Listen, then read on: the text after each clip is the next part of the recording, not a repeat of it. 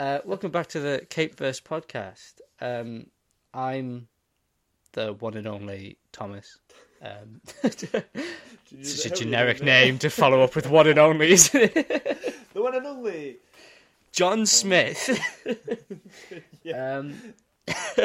And with me, unfortunately, is my co-host, my better host, my life partner, Louis. Hello. This week we're talking about Fantastic Beasts, aren't we, Louis? Yeah. Not like mythical creatures. We're talking about the films Fantastic Beasts. We're not going to just be talking about our favourite Fantastic Beasts. We could have like a top 10 ranking we do of like the best mythical beasts ever. That'd be fun. Yeah, we could. How about we focus up on this episode, Louis, and we can think about that one when we get to it. When we've run out of material, this is what we'll have to do. But we've just started this episode. Let's stick to this episode for the time being. How about that? Look, if I was a fucking crack. Anyway. But yeah, so today we're talking about Fantastic Beasts and Where to Find Them, as well as Fantastic Beasts: The Crimes of Grindelwald. Doesn't really roll off the tongue, that second title, does it? No. No. I like Fantastic Beasts and Where to Find Them. Yeah. The second one, I'm a strong believer that the first film, Fantastic Beasts and Where to Find Them, should have been its own thing. And then the next film is like a new franchise where Dumbledore's the main character, and you call it The Wizarding War, subtitle The Crimes of Grindelwald or whatever. You don't need Newt Scamander, you don't need any of that shit. You just a little prequel films with Dumbledore. Because I remember the first time that I watched the first film, I watched it and I was like, oh, this is cool, but what are they gonna do? Like, I know they've obviously got Grindelwald and stuff like that, but it's just like Newt's not like the most solid main guy, and then if you're gonna push him off halfway through a trilogy, it's weird. It's strange because do you remember much of the marketing around this film back when it first came out?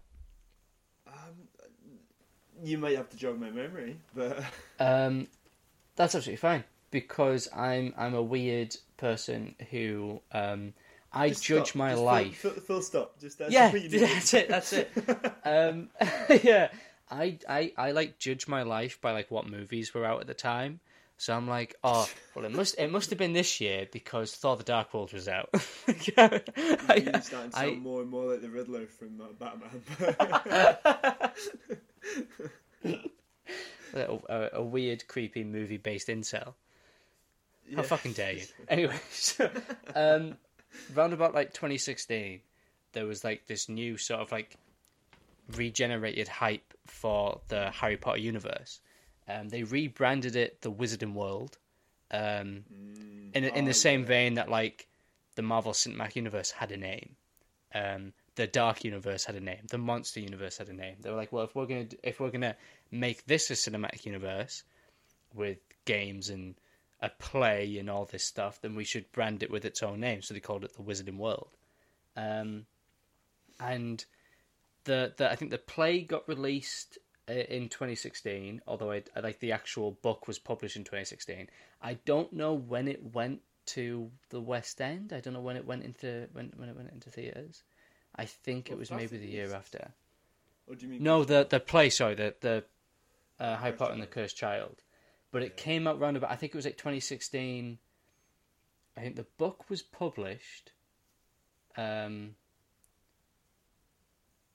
think the book was published in like June, and then the play started in July or something like that. Like they published it before the play came out, and then the play came out around about the same time that the first the first Fantastic Beasts film came out. So you got these two big Harry Potter titles in the same year, and one of the big marketing pushes they did for Fantastic Beasts and Where to Find Them was all the stuff about you're going to see the American culture of the Wizarding World, which we don't. We don't see the culture. We'll get into that in a bit. But we don't see the culture at all. That's it. You see an office and a speakeasy. They basically went, what about if the 1920s was just a little bit more magical? Less depression, more goblins. But a big push was the fact that on her Pottermore website, as it was called at the time, where she posted, J.K. Rowling. We're not gonna get into a controversial. Sure that you call her a she. She has to. she'll get very annoyed at that. She won't accept anything else. We're not gonna touch on her politics. But it's all women are women. If you identify as a woman, you're a woman. I think that's all we have to really say there. She's also not that good of a writer. Anyway, so... No. She's a good writer. She just can't build a world. She just can't build No, it's the exact opposite. She's got a big imagination for a big world, but when it comes to telling a story, it's very, like... We'll get into it when we do a Harry Potter episode, but she's got a lot of imagination, but her story and writing style is very limited. She does have a lot of imagination, but like to create like a world, you need consistency, and she just doesn't have consistency. Do you know what I mean? Like she's full of contradictions. Like after the film, like... and she's always retconning stuff and always trying to make everything fit. Anyway. So J.K. Rowling and her terrible politics aside, she was promoting this film on the back of America. It has its own wizarding culture and you're going to get to see it. So she would post little, at the time, canon short stories detailing the history of the wizarding world in America. Did she? Yeah, she did. And I think a lot of it has been removed now. I can't find it. The Pottermore website has changed. Yeah, it was all deeply... The first letter of every sentence actually spelled out, I hate trans people. It was weird. It was weird. Someone could clip that and use that. I don't hate trans people. So she posted these stories about the Ilvermorny school for wizards and witchcraft, whatever it's called, and it was the Americans.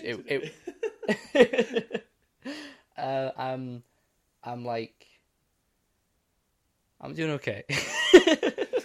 We'll get through this. I'm going to look it up. Yeah, Ilvermorny was the name of the school. It's America's answer for Hogwarts. It's not as old as Hogwarts. Is it like a big grand building? Or is it just like a little... is it like... Well, we never see it. They posted a picture of it on the... I think it's now called the Wizarding World website.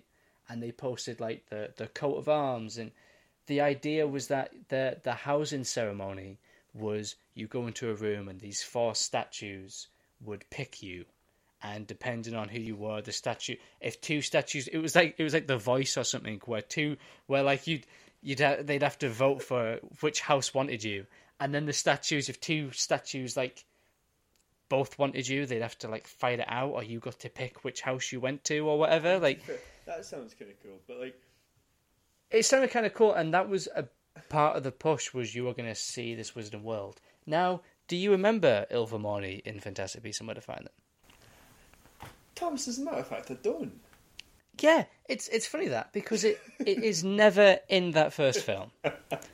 Well, you don't see any young people in, like, you don't see like a young community. Which I like. I hate young people. You love young people, don't you? Though? I thought you loved. You but yeah, so they reference it once. They have a brief back and forth, Queenie, Newt, and Tina, about what the best wizarding school is, and Newt says Hogwarts, obviously, and the others say Ilvermorny, which again implies that every country only has one school for witchcraft and wizardry. Yeah, but seriously, right? Population must be fucking abysmal if they've only got one school for the whole. Well, they're all weird, pure-blood incest people, aren't they? So only half of them make it through the first 3 years of their life. Yeah, most of them die off by the time they get there. And fucking syphilis, but. But yes, I'm just looking it up now because I'm trying to see if I can find the exact history. I'm pretty sure. I don't know if any of this is still canon, because like I said, the Pottermore website changed a bunch. They renamed it, and a lot of the short prose that she wrote on, that was like, people got excited because it was new canon to that universe. This was the first Harry Potter stuff she'd written since the last book, which came out in like 2008 or 2009, something like that. So people were getting excited that J.K. Rowling, who said she'd never touch this universe again, was now doing a prequel and a sequel at the same time. Cursed Child kind of got some bad press, but you know, it's still. I think it's still running now, isn't it? Cursed Child. Yeah. Do you know what? Like, so we actually went down to London to see it. Me, Thomas, and our friend Lauren. And I'm not gonna lie. Like, it wasn't bad, but it was just a little bit disappointing. Like, to spend all that money to go down, and like, it's an okay story, but like, I think what's good about it. The actors were a bit. I think they didn't. Yeah, so the best actors. The actor who played Harry wasn't great, but I think what's good about it, and what I really enjoyed, is the practical effects they used to portray the magic. Oh, and I the think, bookcase. yeah, the bookcase, the time travel effect, the Dementors flying through the crowd, because we had quite good seats as well, didn't we? Oh, we had excellent seats. We were like high up, dead in the center, best view of the whole thing. It was quite nice, and they were the cheapest seats as well, so that was funny. Yeah.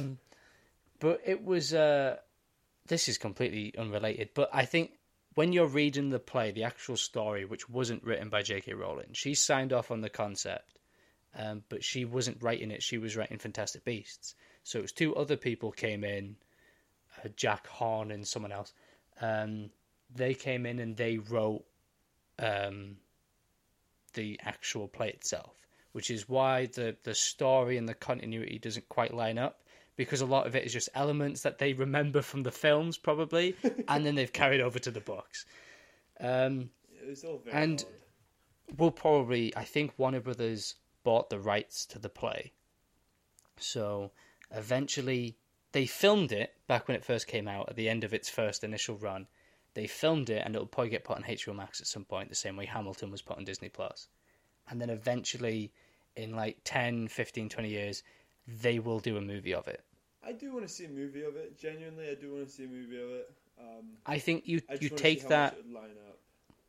Yeah, I think they'd change a bunch of stuff. Probably they'd tighten some storylines up. They'd wait till Daniel Radcliffe gets a bit older, Hermione Granger. Yeah, but then he's that's the issue. Then that's the issue, well, because like if you do bring back old cast, if it's Cursed Child, right? Like the stance that they had on Hermione being a black female actor. Yeah, but the fact that you know Emma Watson played the character in the original films, if she then came back to reprise the role, I don't think anyone's going to be like, oh well, this isn't right, because she's it's following on. I think there would be a kick up somewhere though. I think there would be more uproar if they brought back Daniel Radcliffe, Rupert Grint, but then recast Emma Watson. Yeah. Oh yeah. So I think they will just, if they ever did it, I think they would just try and get the core three, and if they couldn't get the core three, they'd recast them all, and they'd probably cast a black actress. But I think that the most sort of the worst part about that whole situation is that they didn't just come out and go, well, you know, we're just mixing it up because, you know, why not have a more diverse cast, you know? They were like, no, I've always implied that Hermione could be black. When in, like, one of the books it says Hermione's pale face. So it's like, don't try and lie. Just say, oh, we're making a change, you know? We want a more diverse cast. Instead of being like, actually, she was always black. Like, no, shut up. Don't do that. Yeah. But anyway, so J.K. Rowling's such a lovely person. But Cursed Child was coming out the same year, and you had Fantastic Beasts, and I remember there was a lot of excitement for this, because here she is, you got a prequel, you got a sequel, the world's getting expanded, and there's all this talk of, oh, maybe other characters might get like spin-offs, maybe we'll see like a Marauders show, maybe we'll see this, maybe we'll see that. And I think like last year, HBO Max said that they were working on a TV series set in the Wizarding World. There's been no update on it, but who knows, maybe it's a Marauders thing. But I remember there was a lot of excitement that we were going to see the American side of the Wizarding World, and we absolutely do not. Yeah. Really. I mean, we like effectively, right? And I'm not even kidding. All we really see is 1920s New York. That's it. That's it. And what's so interesting is in the Harry Potter series and the books and the films, Diagon Alley is like the sort of main section of the Wizarding World. It's sort of like the capital. Gringotts Bank's there, the main bank of the Wizarding World and all that shit. It's their big capital, and it is in a secret alleyway that only wizards can access. And it sort of lives in like a little bit of like pocket dimension space almost. When they get to America, when they get to New York, there's none of that. The main office building is like just on a regular street in New York. The speakeasy they go to is just in like a regular New York alley. It's just regular buildings on regular streets, and there's no like secret alleyway, there's no like magic stuff. Anyone could just find that shit.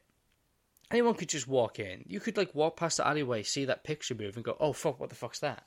So it's so weird that there's a big emphasis in this first movie about, oh, we can't be discovered by the wizards because it will cause another war, which is interesting. You sort of get a bit more history as like what was going on between Muggles and humans, which you never really get in the Harry Potter series. Muggles and humans. So there's fuck me, Muggles and humans. You had a fucking mare there. Muggles Wizards and magic Muggles. folk. Yeah. Well, wizards is actually sexist because there's wizards and witches, Louis.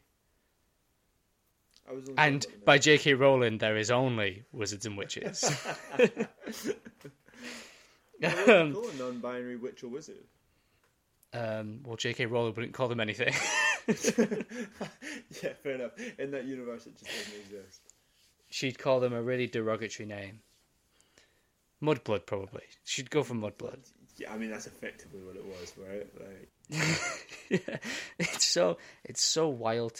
Let's not get into that. So what I think is interesting is that there is more emphasis on there's tension. They are much more concerned about being exposed. You know, probably because it's so much easier to be exposed when you just live on a regular street. But whatever. They're like very like, oh, if anything gets out, it's going to cause another riot, it's going to cause another war, and we're going to have Muggles hunting us again.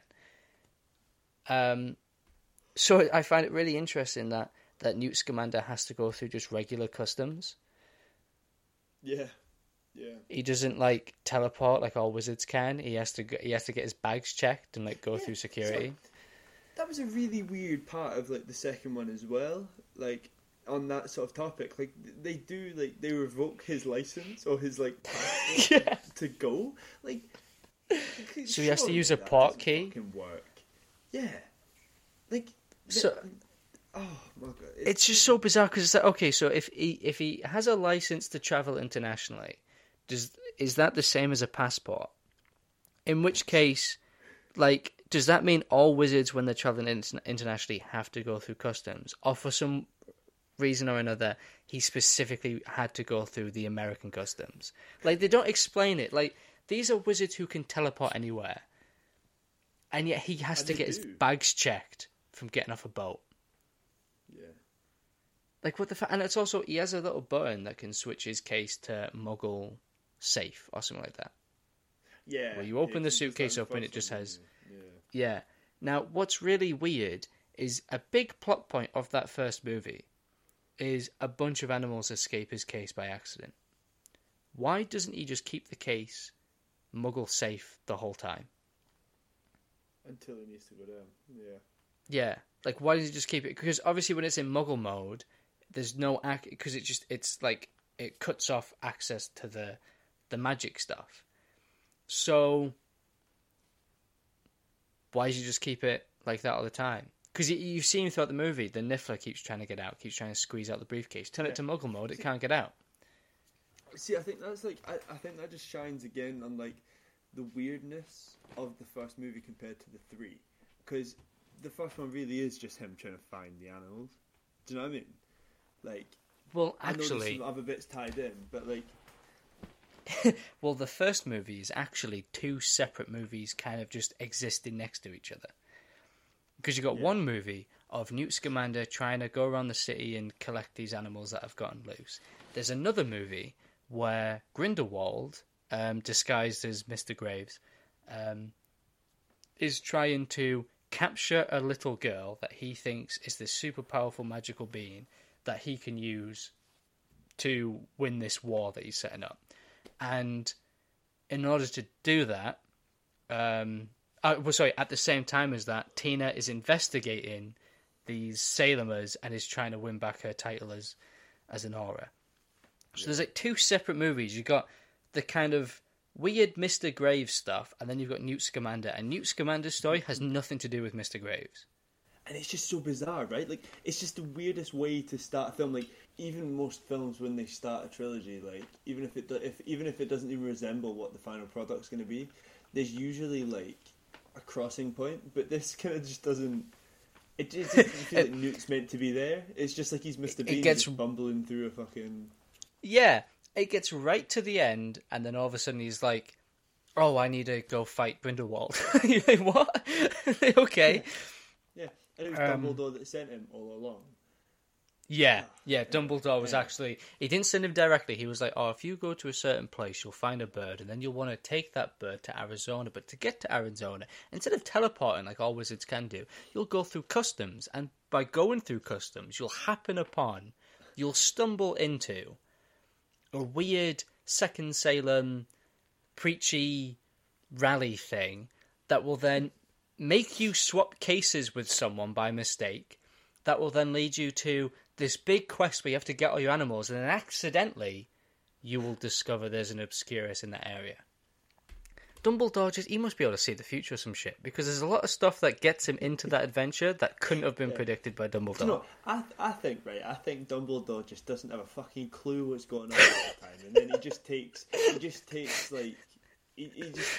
he takes credit for wild it. stabs in the dark. Oh yeah, I meant that. That's what he's got about 50 people that he's just said. Oh, what about if you go to like France or? I heard Germany's good this time of year, and it's just loads of different witches and wizards going all out, and then one in about 100,000 comes back and actually goes, "Oh, Dumbledore, it's actually obscure." So he's like, "Well, why do you think I sent you there? Why do you think I put you in there?" He's sending a bunch to China, he's sending a bunch to Australia, and then he happened to find Grindelwald in New York, and he's come back and he's like, "You knew I'd find it, didn't you?" He's like, yeah, totally, yeah, that was my plan all along. Fuck, he was in New York the whole... Oh, no, I knew he was in New York. He definitely... I need to message some people. He's killed thousands of people just by dysentery going to these foreign lands. Yeah. They're like, Dumbledore, are you sure I should get embroiled in this drug trafficking that's going on in North America? Yeah, it'll be fine. What about this sex trafficking ring you've got me in Singapore? Do you think I should be in this? Yeah, I'm sure Grindelwald's there, definitely. Oh, he's in New York. Oh, shit. Mate, stay down there. Bring me back a couple of little boys. Dumbledore, you're not replying to my owls. Should I still stay in the sex trafficking ring? Dumbledore, it's been a few months. An owl comes back. Dumbledore has seen this message.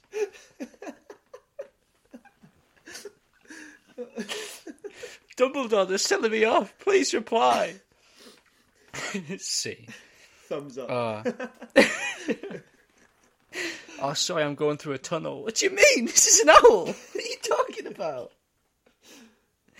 But yeah, so I a bunch of that stuff. Those two stories, they don't really mix, in my opinion. No, I wholeheartedly agree.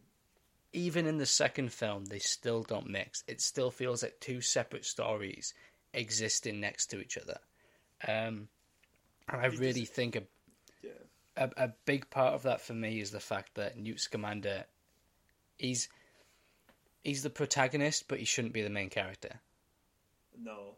He's the main character should be Dumbledore. Do you know what I mean? Newt Scamander has no relationship to Grindelwald. He has no connection to him, but Dumbledore does. It should a be fucking Dumbledore's strong story. connection, an interesting connection. He loves Exactly. him, literally. He wants to put his dick in his mouth. He wants to just give him a right old seeing to. And good on him. But the thing is, like, the Harry Potter and Voldemort link was really well established in those films. Like credit to a massive awful person, but the fact that Harry Potter was the reason Voldemort died essentially and turned into that weird phantasm thing.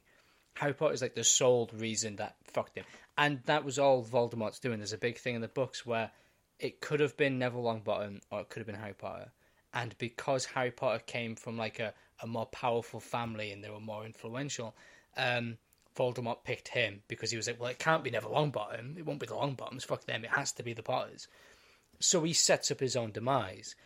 There is no link like that. That's like very rich with character development. You know, that relationship with Harry and Voldemort. Newt Scamander bumps into Grindelwald by mistake.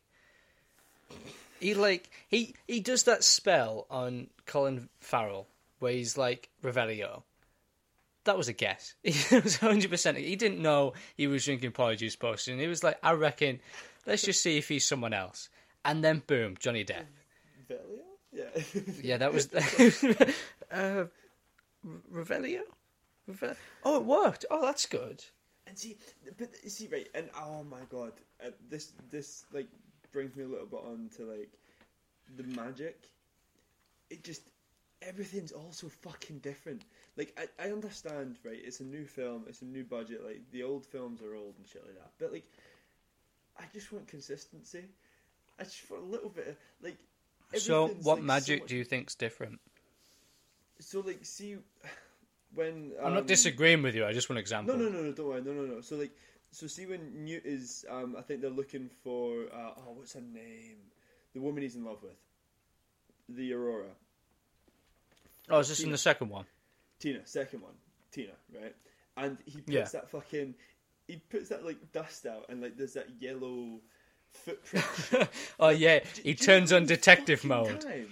Yeah, literally, he uses eagle vision and fucking sees where she's been. Do you know how many times that could have been useful in the Harry Potter series? The Harry Potter franchise, well, like when they're looking for people and shit like that. What I will say is, because you're absolutely right, there is a bunch of stuff. It's the whole time turner thing, how useful that would be later on in the book series. They just had to get rid of it. Yeah. They're like, every time turner's been destroyed. But I think what is interesting is that in the Harry Potter series, you mostly follow teenagers who are still learning magic. Yeah. What I like about this is that we are following grown-ass adults who are experienced in magic, who know what they're doing. You know, they know how to stick up for themselves and stuff. No, well, not stick up for themselves, but they can defend themselves. They're more practiced. And they're also more comfortable. Like, Newt Scamander just, like, puts his wand in his mouth to, like, hold something up. So it shows that it's a bit of, like, familiarity. Yeah. That he's had it for a while. And cool one, by the way. Yeah. It is a cool one. The little bit of mother of pearl at the end. It's very nice. Very nice.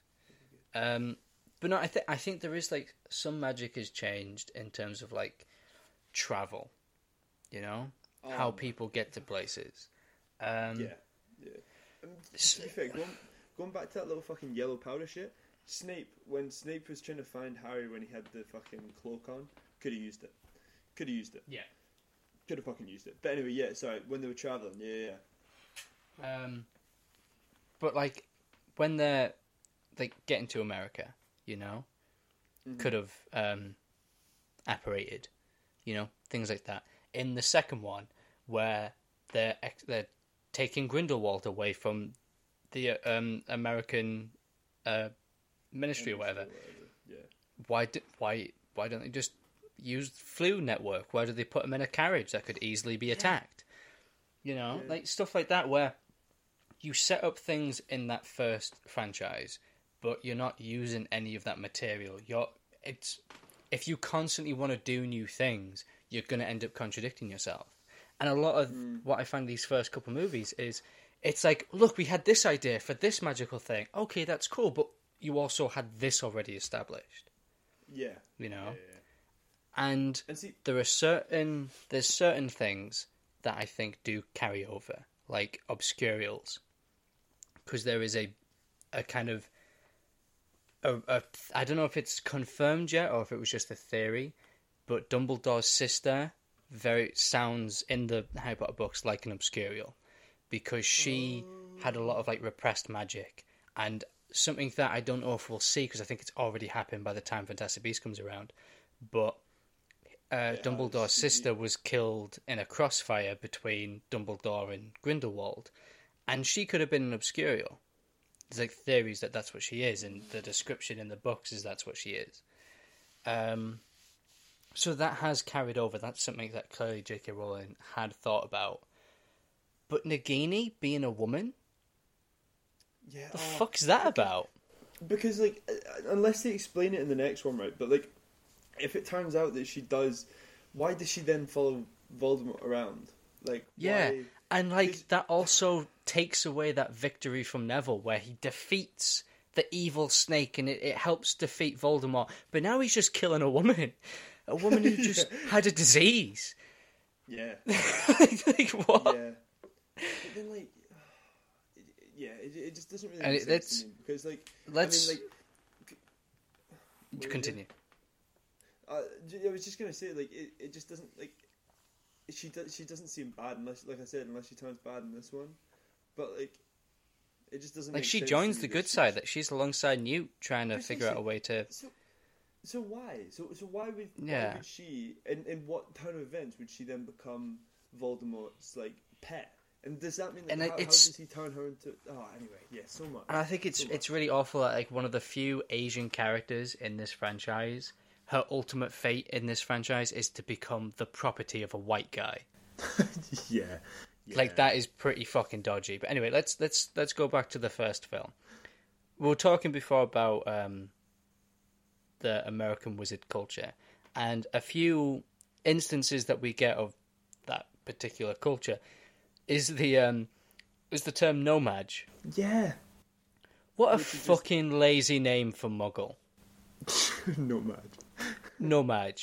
Like, it's such a fucking... It's like Muggle. It's an American. Muggle sounds like an actual word. Yeah. Muggle sounds like something that would have evolved through, like, the merging of Saxon and Roman and Norse, like a lot of our languages. It sounds like an actual word that would... Nomad sounds like she was like, fuck, what would stupid Yankee bastards call Muggle people? Literally, no offense if there's any Americans out there, but fuck me, it just sounds like the most Americanist... very... So it's authentic, I suppose, but it also sounds so shit. It sounds so shit.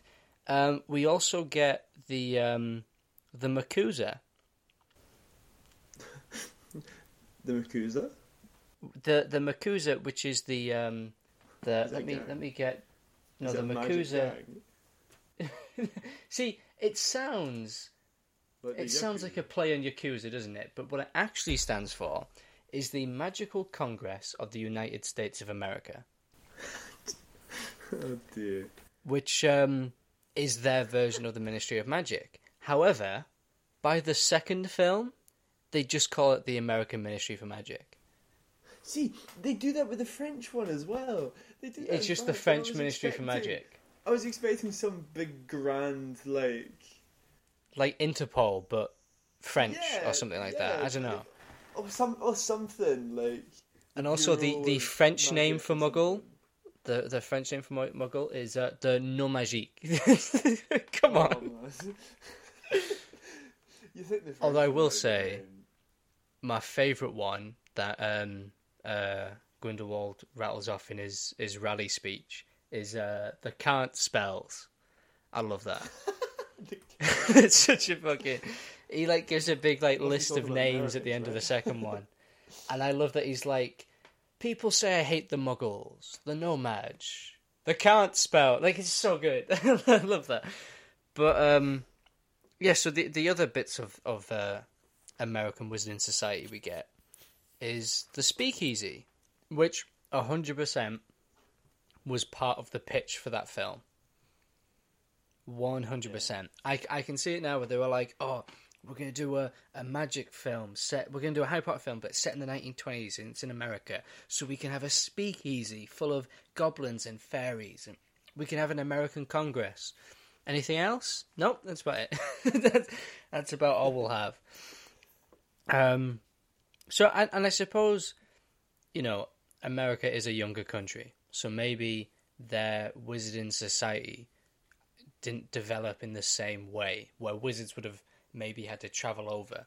But I wonder where, Native Americans come into this whole thing. Did they have a similar type of magic? Well, because so I think that the magic in the Harry Potter universe seems very Eurocentric.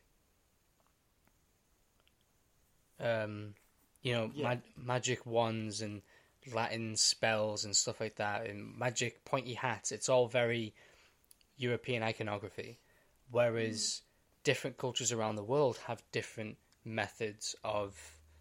Well, you had like witch doctors, stuff like that. You had different cultures had their own mythology, their own forms of magic. In Norway it was Seder, It was in Egypt that was mostly centered around death and stuff like that. And, how those different cultures interpret this magical energy that exists in this universe could be really interesting. But instead, we got a 1920s speakeasy with a goblin voiced by Ron Perlman. Yeah. Because, you could really go along the same lines of, the Force. Not everybody has it, but it's something that's out there and it can be harnessed by people in different ways. So some people control it through wands, obviously like you said, Europe and most of the world at this point. But previously, if you went back into different cultures, it could have been I don't know, through staff, so through incantations and rituals, and do you know what I mean? And it even a book. Maybe it was a book that you had to read from, and it wasn't you didn't. Yeah. Well, exactly. I mean, you have different tools and different pieces of the Cruciatus curse could be a voodoo doll. That'd be really cool. Exactly. And I think you have stuff like that where you could really, which is why this feels so lazy, because it feels like it's just the stuff in Britain but in America. And it feels a bit like we have to give the American version of the Ministry. We have to give the American version of Muggle. Stuff like that. Just what is the Americanized version of all this stuff. But you're not actually showing what the culture of that world was before colonization, Because magic isn't a new thing. I assume it's been around in that world for a while. So how did different cultures use magic, Because they've never really explained how spells work other than you can make spells, which implies that magic is a type of energy that you can manipulate through different practices, through potions, through spells, through whatever. So maybe you're right. Maybe there's an incantation that certain Native American tribes could use to do certain things. Some people do it through words. Some people could do it through Yeah, and this third film is supposedly set in Brazil, so we're going to South America. Part of it's in Brazil. And yeah, exactly. And it's you have a lot of street in Brazil, and that's it. Yeah, and that's the thing that you have a lot of South American cultures that are very vibrant and have their own iconography and their own forms of religion and spirituality and stuff like that. And a lot of the magic we see in the Harry Potter stuff is kind of like Wiccan extensions, even though I think J.K. Rowling was pagans can't go to Hogwarts because it's a different type of magic. Okay, what? Really? Yeah, it was something like that where she was pagans practice a different type of magic. But they still called the Christmas ball the Yule Ball, and Yule is a pagan celebration. Yeah. Which is bizarre, right? But how interesting would it be to have that sort of you have a Norwegian, maybe not even just Norwegian, a Scandinavian school that follows like you said, the old Seder magic. Well, I think Durmstrang is Scandinavian. It's Bulgarian. Is it Bulgaria? I thought yeah, it was yeah, Scandinavia. which is like south of Europe, but it's still part of the Baltics, so it's more like, yeah, it's closer. It's Eastern European, really, but So it's absolutely not Scandinavia. no, It's as far from Scandinavia you could get, but also be in Europe. To be honest, Okay, I see. honest, I'm probably closer to Scandinavia right now than they are. Okay, I'm sorry. I'm sorry.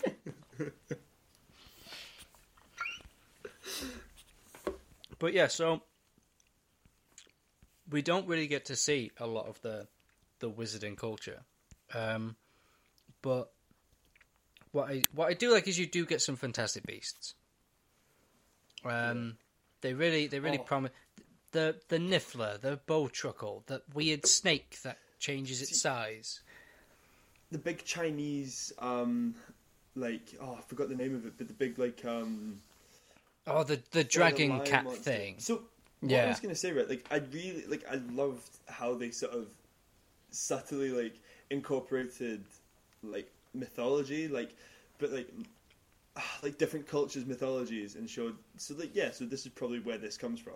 One has probably showed itself to a human in the past, and this is where this imagery comes from. Do you know what I mean? I love that sort of. This is why we have this imagery now, is because of this. And I mean, obviously because you've got the dancing dragons in the street in China, and it even moved in the same way. If you've seen the way that its head moved, but then its body sort of moved around For Chinese New Year celebrations and stuff like that. Precisely. Yeah. The paper mache dragon lion heads, But I do that, and I think that's what's interesting about Newt Scamander, and I wish they kind of lent into this more. He favours animals over spells. So like that, the Chinese cat dragon thing, I forget the name. He uses that instead of spell. Same with the Swooping Evil and the Bowtruckle. He uses creatures as extensions of himself to get himself out of situations, and relies on animals more than his wand. Which is, I think, is a fun quirk for this character, and sort of sets him aside from the other wizards. Yeah. I just wish he was relevant to the story. Yeah, even if you tied him in, Grindelwald's one weakness was magical beasts. Do you know what I mean? Yeah, exactly. Which they sort of do in the second one. In the second one, they try and squeeze a little, one of the last lines Newt says to Dumbledore is... I guess Grindelwald didn't understand the value of creatures he thinks lesser than himself. Yeah. But it's is that what you were going for in that film? Anyway, is that really the lesson? You kidding? What I also think is kind of interesting in this first Fantastic Beast is you have the second Salemers, which is a group of people who have kind of stumbled upon the fact that witches are real. Real? That witches are real. And and they are going on a citywide manhunt. Although I do think that story's strange because it sort of leads into a weird political subplot. Yeah. Where you have a senator running for office. Yeah. And he witnesses a bunch of magic stuff, and I don't know. I thought that was a bit unnecessary. When they keep cutting to the. Pull you back to the dangers of mixing, I guess. You know what I mean? It's again, it's it's showing a highlight of if people find out about us, we're fucked. Which again, but it keeps begging the question where it's then why don't you try and hide your society more? Tina Goldstein and her sister Queenie both live in just a random apartment in New York with, I assume, a Muggle landlady stopping her from having people come over, and I think that's really a strange choice to, have such an emphasis on we need to keep ourselves hidden, but there's no attempt to separate the wizarding and Muggle world, which they sort of fix in the second one. But I also, I do for the most part like the cast and the characters in this first film. What do you think of the new characters that we have? The new characters in the first one. Yeah, because you have Tina and Queenie, the two sisters. Yeah, and then Kowalski. You have Kowalski, the Muggle, and Newt Scamander. I kind of like them. I like Newt's brother. I do. I think he's quite cool. Not a big fan of Kowalski. I was going to touch on him when we get to the second film. Fair. Which is Kowalski. why I asked specifically about Queenie. I was like, Queenie, Tina, Kowalski, and you're like, yeah. I like his brother.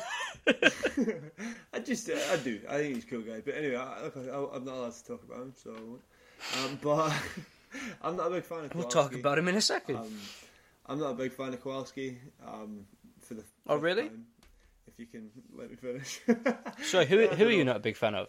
I'm actually not a big fan of Queenie too much, but no, Kowalski. You're not. I don't know, So are you saying gay people? You don't like gay people? Is that what you're saying? I'm sorry. You go. I just not a big fan of it. I think probably because I'm not the biggest fan of the actor too much. Like, he's not bad. He's just, I don't know. He's a muggle, isn't he? It's not really the point. I don't know anything else that he's been on. People. He was in Goldbergs and like some few other like American shitty bits, but like I don't know. I think it's an interesting concept because in the Harry Potter books you don't get a lot of Muggles witnessing magic stuff, and I mean you see Harry reacts to a lot of like magic and wonder, and I suppose you kind of, if you are introducing new ideas and new concepts, you need a point of view character. And if you're telling a story about seasoned witches and wizards, they're not going to be so surprised by a bunch of stuff, you know? A lot of that, if you have been a part of this world for, you know, since you were at least 11, there's very little that will surprise you. Maybe the Fantastic Beasts that are not as known, but the everyday stuff like the magic and shit, that won't be as awe-inspiring because it's just day to day. So you understand the narrative need to have a Muggle in that story. But I also think his role in that first film, feels a little manipulative. Because there's a bit where Kowalski's like, they're sat in bed, and Tina comes in and gives them some cocoa, and then she leaves, and then you immediately, when like the door closes, he gets out of bed, opens his briefcase, goes inside, and that's when you see like a bunch of the beasts for the first time. And he beckons Kowalski to help him out, and he shows him all this wonderful stuff, and he's like, look at this animal, look at that animal. And then he's like, yeah, so Kowalski, I really need a hand catching some animals that have escaped. And he's like, well, we should really tell the others. And he's like, no, because if you don't help me, they're gonna wipe your memory, and you won't remember any of this. And he's like, oh, okay, well, I better help you then. And it feels a little bit like, look at all this cool stuff. Now, if you don't help me, it's going to get taken away from you. The fact that he basically gets fucking date raped in the second one. Yeah. It's, he gets a fucking... But I also think that's a bit in that... Because to lead into that scene, Kowalski, at the end of the first film, he gets... obliviated, and I didn't think they'd set it up, but they actually did quite well, where the swooping evil creates a potion, or can be used to create a potion that removes bad memories, and the Thunderbird, whatever it's called, can disperse a potion across a large area, apparently. So the Thunderbird takes that potion up, it removes all the bad memories from the city, so all the magic stuff gets erased, all the destruction's damaged, and they kind of like wash away all the events from that film. But Kowalski, because he was like so amazed by everything, in the second film his memory comes back. And I think that, I remember the first film thinking, I remember when I first watched the second film, is that I was like, well, that's a bit weak. Oh, I didn't have any bad memories, I still quite liked it. But watching them back to back, I was like, oh no, they actually set up that potion quite well in the first film. It's one of the few things that I think it was like, okay, that makes a lot of sense. They set up the potion well, but I do think it's a little bit... No, it is, because they massively... I know what you mean, because they fuck up Queenie's character entirely. Because in this first film, she's a little naive, but she's quite sweet, quite endearing. Yeah. And then you get onto the second movie, and she's a fucking nut job. Like she completely nosedives. Same with Tina. Tina goes from this kind of like, you know, she's kind of nerdy and quiet, and Eddie Redmayne is he's quite shy and quiet as well. So them two have like cute chemistry because it's two fucking nerds falling in love. But then the second film, she's like a weird, jealous psycho who read like a misprinted article and was like, "Well, fuck him then." Didn't speak to him. Didn't go. With an aura as well. Was she not meant to be with somebody? She said that she got with someone, but we never see him. So I think she just said that to hurt him. I don't think she actually did get with anyone. I think she was just trying to hurt him. But yeah, so before we move on to the second film, actually, there's just a couple more bits and pieces I want to mention about this first one. Just things like, I think he's got a great outfit. I love the blue coat. Oh, the blue coat's brilliant. I like the briefcase. I like the character on the briefcase. Yeah. I almost bought that blue coat because it was being sold in like Hot Topic for like £100 or something like that, and I was like, I really want that blue coat. And then I was like, I was umming and ahhing about it. I was like, do I spend that much money on a blue coat? I don't know. And then I never got it. And then, because I think it was sold out. And then like a year or so later, I got a red coat instead. So. Oh, I don't want to hear about your fucking red coat, man. I know, I'm sorry. Just a little story about my life.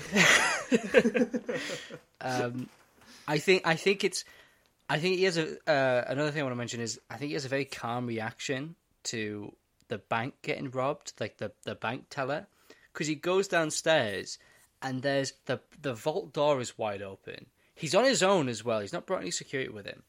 There's two people who've managed to open the vault door, and all he says is, "You won't get a loan, so you're going to steal that money, eh?" As if like he just nipped down to the vault and opened the door. It's such a calm reaction to a bank robbery. I think Graves is a good villain. I kind of hate that he was wasted as, a disguise. I think the layout of the suitcase is a little disorientating. They don't give you a good idea of. I think that's kind of the point though of it, right? Like, because it's like magic. It's meant to be like true. The space isn't meant to be. Yeah. But I kind of wonder how much space does each creature have. A lot, because if you look at the Kelpie, it's like it's fucking swims so much. It's like bigger than. Oh, true, but that's inside his house, isn't it? But inside the briefcase, I don't think they'll have as much space. Oh yeah, that's in the house, isn't it? Yeah. That's right. I like a bunch of the different creatures. I think Queenie is like my dream of a woman and my nightmare at the same time. Oh God!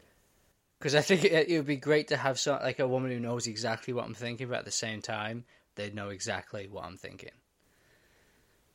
Yeah. And I don't think anybody wants to really know what you're thinking, apart from the But moving on, Ezra Miller's in this movie, and he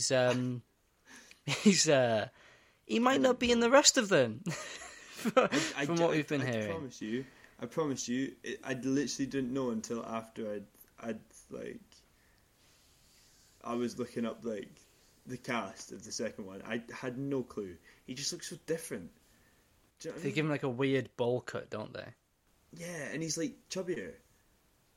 He's I think he's a little stockier, but I also think it's his it's how he holds himself. It's weird. But he's currently busy terrorizing the island of Hawaii, so I don't think he'll be in Fantastic Beasts 4, but we'll have to see. We'll have to see. And also, just one last note, because I think this is funny as fuck.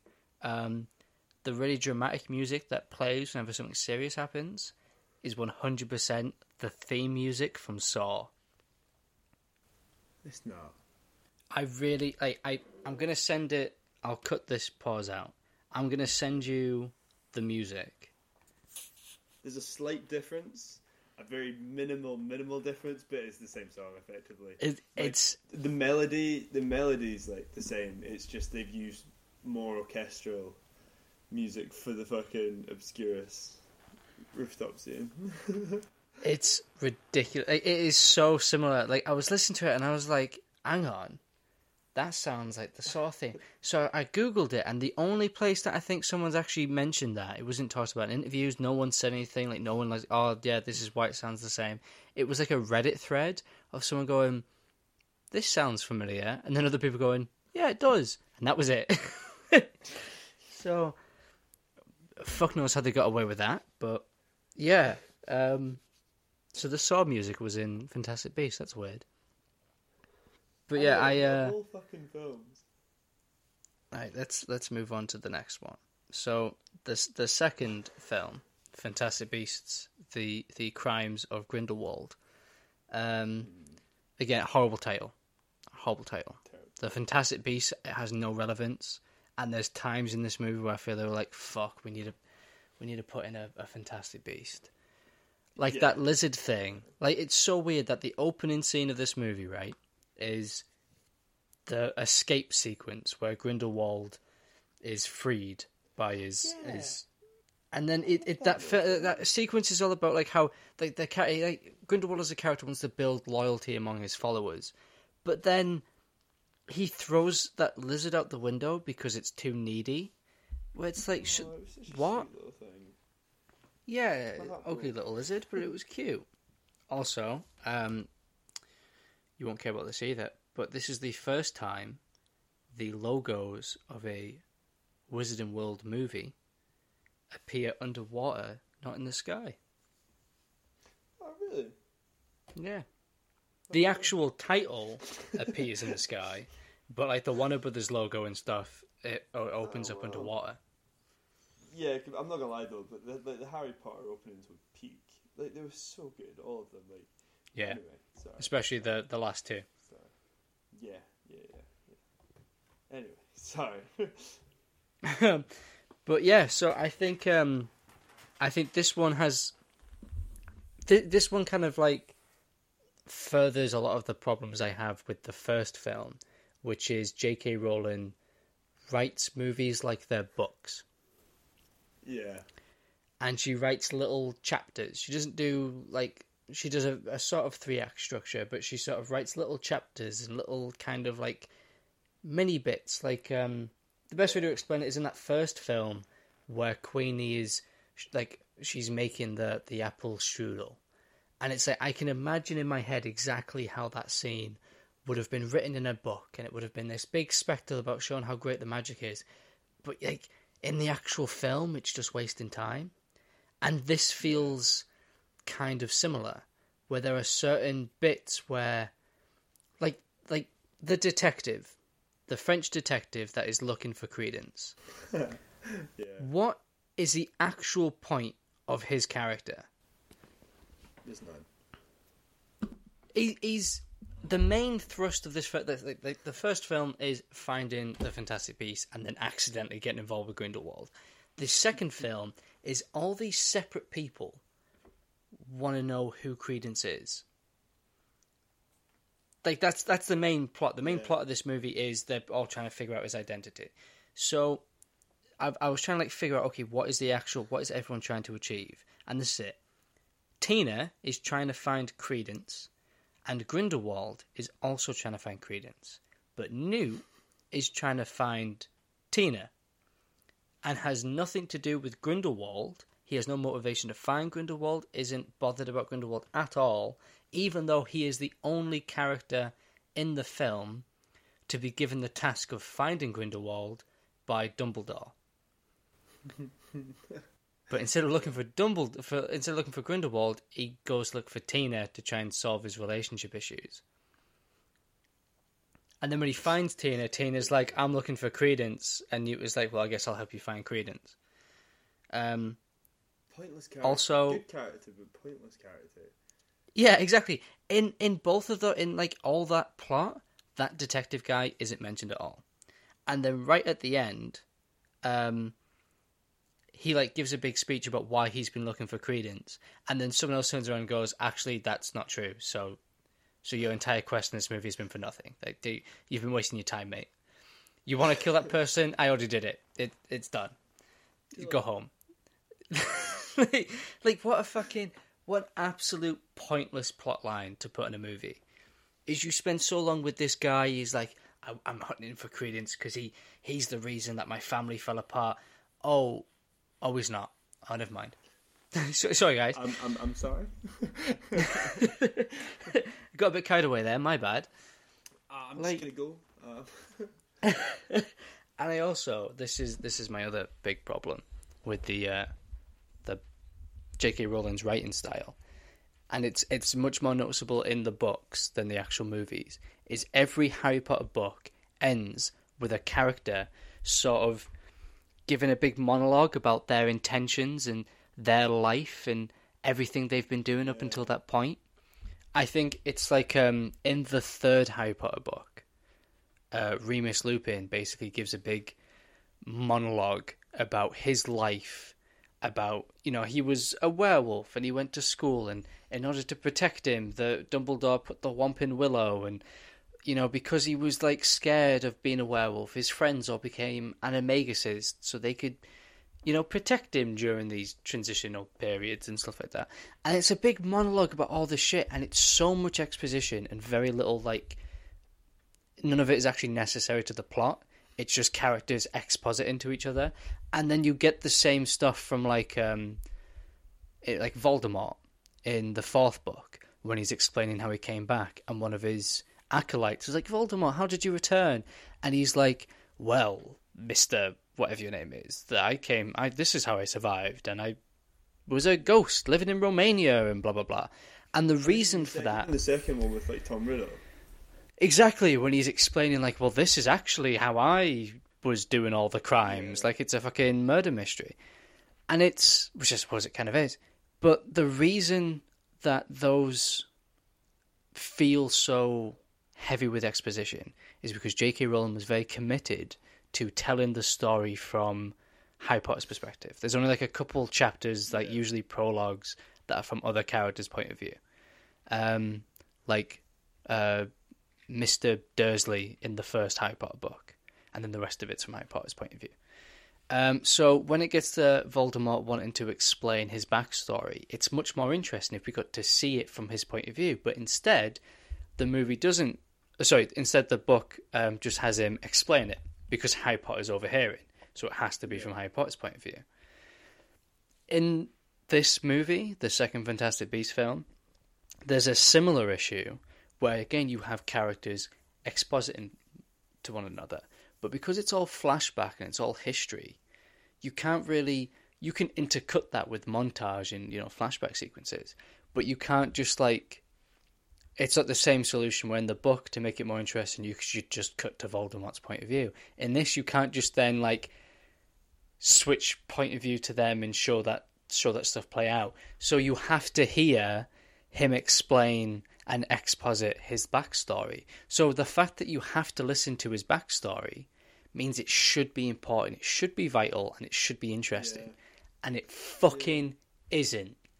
It absolutely isn't, especially because you get a big monologue about this is my backstory, and then immediately Zoe Kravitz is like, well, actually, this is my backstory. It's fucking back-to-back flashback montages. It's irrelevant. Exactly. And then his backstory is basically proven to be pointless, and she is immediately killed. So, what was the fucking point? We don't learn anything. All you learn is that Credence was on a boat. That's it. Yeah. This entire movie has been about who Credence is, which, by the way, is already a shit plot line because Credence wasn't really that interested in the first film, and they didn't really set up a mystery about him. That wasn't someone isn't well, when I found you living on the streets because of mysterious circumstances, he's just an orphan. He's just an orphan who has magic. But in the second movie, his existence is so interesting that government officials are spreading rumours. And Dumbledore's like, have you heard the rumours that's travelling in our society about who Credence is? It's no one knew that Credence existed. Literally 10 months ago or something. Yeah. It's so fucking bizarre to me. And it's interesting because, well, I say it's interesting. It's, I'm curious about what the actual overarching story of this, because apparently this is going to be 5 films. What? This franchise, yeah, apparently it's 5 films. Yeah, because we're seeing the third one this weekend. I thought this was That the isn't the final. finale. I No, thought this was the finale. Ah, okay. this is the midpoint. Oh, okay. It doesn't feel very structured. Like, yeah, exactly. What is the ultimate goal? Because this whole movie was about who is Credence, and we find out at the very end of the movie, and we don't care. Yeah. Because he's like, you are Aurelius Dumbledore. That guy has had no scenes with Dumbledore. He doesn't know who Dumbledore is. That name probably means nothing to him. Yeah. So, Oh my God. okay, yeah, the audience go, oh my God, he's a Dumbledore. But then you actually stop and think about it for a moment and you go, well, actually, that doesn't really matter. Because he's got no personal relationship. There's no personal stakes here. It's just, okay, there's another Dumbledore. I suppose there's a bit of tension where you're like, oh, a Dumbledore's going to kill a Dumbledore? But then if you wanted to tell a story about Dumbledore's killing Dumbledores, tell the story about Dumbledore killing his sister by mistake. Yeah. I don't know, what's your opinion? I thought they were going to do that more. I thought they were going to do the sister thing more. Like, 100% I thought they were going to do the sister thing more. But, like, I'm a little bit surprised. Because I didn't know they were making 5 films out of it. Like, I'm a little bit surprised. Because, sort of going back to what we were talking about earlier with, like, it's nice seeing them as older wizards. Yeah. Right? And I agree with that, 100% agree with that. But I think the trouble that you then have, right, is what made Harry Potter work so well is because, like, even after the first 3 films, okay, say first 2, right, which weren't overly structured because they were still quite young and shit like that, and it was a bit more sort of, they hadn't really gotten into the feel of what the films were going to become until about the 4th one, right? Do you know what I mean? Yeah, because when those first two Darkness and shit like movies, that. when those first They two were movies happy. came out, the last book Do you know what I mean? hadn't been written. Yeah, precisely, right? But even after, like, you have the first 2 films made, right? You still know that there's, like, they're going through school. They've got so much time yet to, like, build a story, but because they're basically creating this from scratch, and because they are all adults, they don't have the same structure that allows them to grow and build, like, a strong franchise. They've almost got to force it, but Yeah. they're not doing it very well because, like I said, they've made it about they've tried to branch off with these different storylines. It's just ended up falling And off I and think- withering. Do you know what I mean? Exactly, and I think it's such a strange choice to pick Newt as your point of view character because, like, your sort of protagonist in this story, because his only existence in the actual books is he's a guy who wrote a textbook. Yeah. A textbook Really? that was produced for comic relief. And, like, I have it on my desk. I have, like, there's like a little box set you can get with 3 Harry Potter textbooks: the Tales of Bill the Bard, Quidditch Through the Ages, and Fantastic Beasts.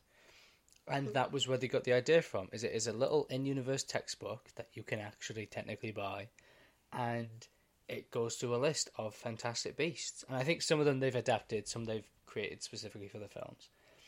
But that is the only reason he's been chosen. Not because he has an actual relationship with your main villain, just because, well, we need to adapt something because this is a series based from books. So we need to base it on some kind of book. So fuck it, that textbook will do. And that textbook, it's not like each movie he's learning more, so he fills the book in. By the end of the first movie, he's written the book. The book's done. That's out of the way. That's finished. Like, his ultimate goal, his main driving force as a character is I want to publish this book, is finished by the end of the first movie. And then the second movie is a bunch of people going, hey, there might be a war news. You might want to pick a side. And he's, like, for some reason on the fence about which side he's going to pick on. And then what's even weirder is it gets to the end of the movie and Grindelwald is like, I am going to try and stop the Holocaust. And everyone's like, well, we can't have that. We can't. You're going to stop World War II? No, we can't have that. So it's so weird that, like, your main villain is trying to stop one of the worst atrocities ever happened in history. And he's the villain. Like, He's the bad guy. Yeah. Our main, like, if you were to pick an actual villain in our culture, it would be Hitler. And this villain, exactly, and this villain in this fictional universe is trying to stop him. And yet, he's the bad guy. Like, what kind of logic is that? Surely the logic would be, he is trying to cause World War II to kill off more humans, so then they can pick up the pieces after the fact. Surely that would be his motivation. Yeah, but then I guess you go into, like, the era... you get a fine line of, like, oh, he doesn't like the Muggles, and, oh, he just doesn't like the Jews. Do you know what I mean? It's like... it's a very fine line of hate that I think they're not going to be able... Not a lot of people are going to find issues in. You can portray him as a racist to a fictional group of people, but when he's a racist to a real group of people, that's too far. They're going to say, oh, it's J.K. Rowling again. That's it, it's her. It's so weird when people are like...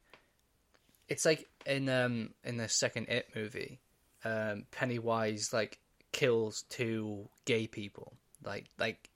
It's a terrifying scene, because you, like, in the first film he's targeting kids, so in the second film when he's targeting adults, there's like that kind of level of, oh fuck, he can target anyone, and it's like a really good terrifying scene.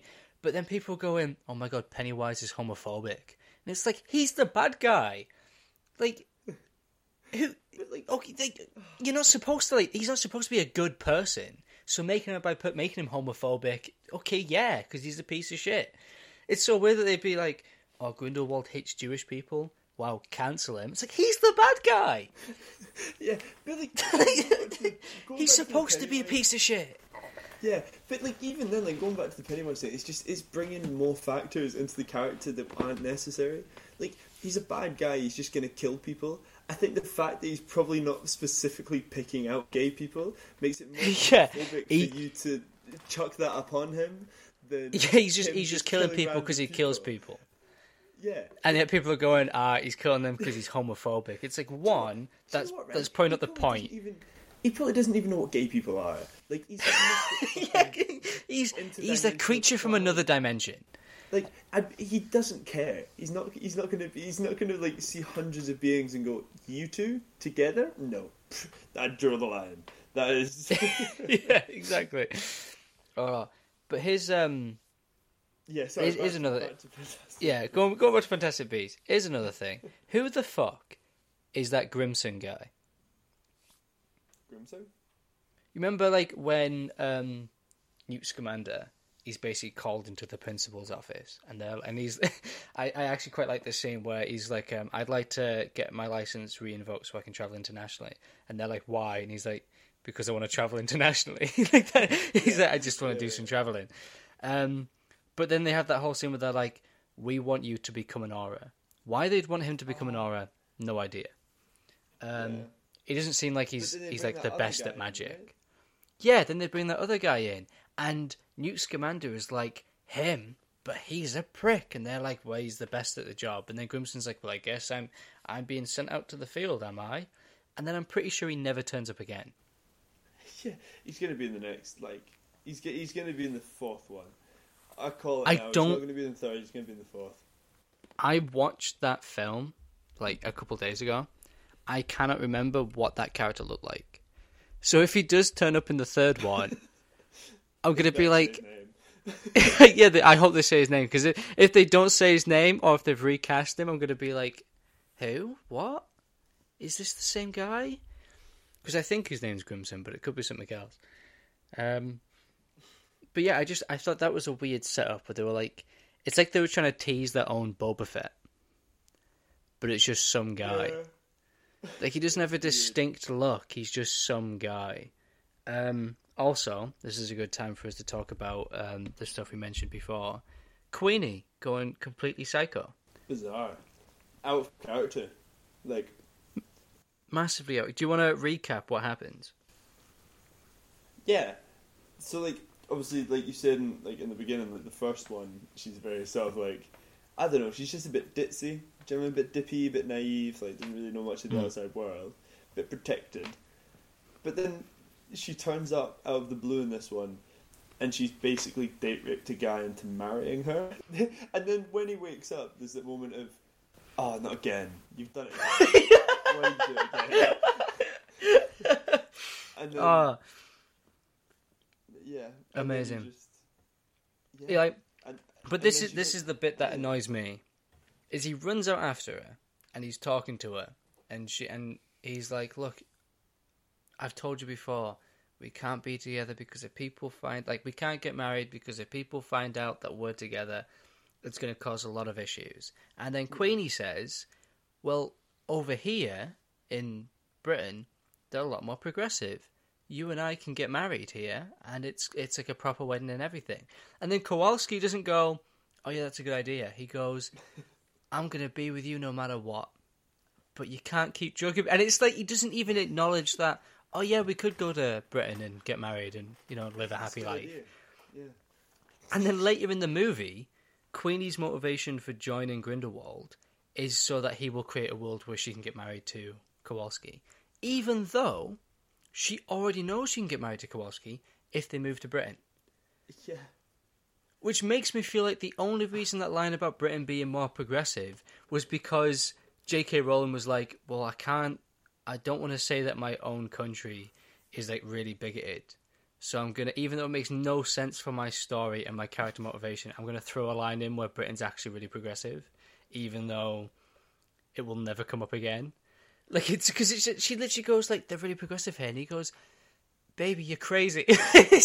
Completely dismisses her. It's so, and it's also like, I think she's crazy because she's like, oh, because she can't marry. Kowalski gets annoyed at her, so then she leaves for Paris, and then she's like wandering around Paris for most of the movie trying to find a sister. Doesn't find a sister, and then gets invited into a house by a strange woman. She then goes into that house and is like having tea and is like, well, this is nice, but I better go. And then she's like forced to stay. And then Grindelwald comes in and she's like, oh, yeah, I know who you are. And then immediately starts listening to him. That's her story for that movie. Is she goes to Paris, gets lost, and is abducted by a Nazi. And that's it. That's all that character does in that movie. And then Tina, another bit of character assassination. For most of the movie, there is a misunderstanding that Leta Lestrange, who apparently was in love with Eddie Redmayne's character at one point, but instead of getting together with Newt Scamander, got with his brother, which already makes me not like that character. It's like, well, that's... Leta. Yeah, it's a bit like... Because she's like still kind of being a bit flirty with Newt and is like, you should come for dinner, blah blah blah.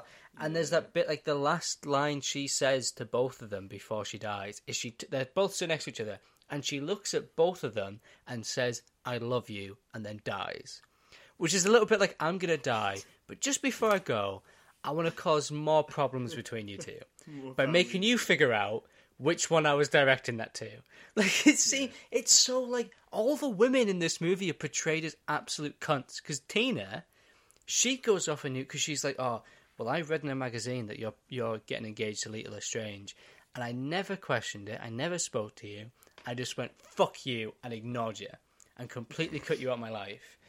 And, like, they spend so long of the movie... like Newt and Tina like running around Paris together trying to find Credence, and there's plenty of opportunities where Newt could go, by the way, I'm not engaged, that was a misprint. But he doesn't. He waits like the very last moment. It's so long into the film. It's like 3/4. And there's so many opportunities where he could explain himself, and he just doesn't. And it's not like and so because she's annoyed at him for a lot of the movie, their fun chemistry that is in the first film isn't present in this one, because it's a lot of her going, well, fuck you, and him going, that's not what's going on, but for some reason I won't tell you what is going on. And it's so the only woman who's not portrayed as like an awful character in this movie is Nagini, which is a shame because she's going to turn into an evil snake eventually. So one thing that I was wondering, right? So like, will she like lose like consciousness? Do you know what I mean? Like, will she lose? Yeah, does she become a woman trapped in a snake's body, or does she just become a snake? Yeah, like, does she know what she's doing as a snake or not? Or is she just thinks she's a snake? Which, which is worse? I think I'd love to be a person trapped in a snake's body. I'd love to be a snake. I'd love to be a snake. Oh. Do you know how fun that would be? Just like, yeah, nobody fucks with snakes. Well, here's another thing you've probably forgotten. Do you remember that bit in the Deathly Hallows Part 2, or Part 1, I think, actually, where Nagini the snake possesses the body of that old woman? Yeah. Is that the type of snake you'd want to be? Living in the dead skin of an old lady? Yeah. A human woman. I wanted to be the dead snake. a human woman that is then turned into a snake that then hollows out another woman and lives inside her skin. Are you asking me if that's what I want to be? I'm asking, do you think there's some subtext about J.K. Rowling's attitudes towards women and transgender people?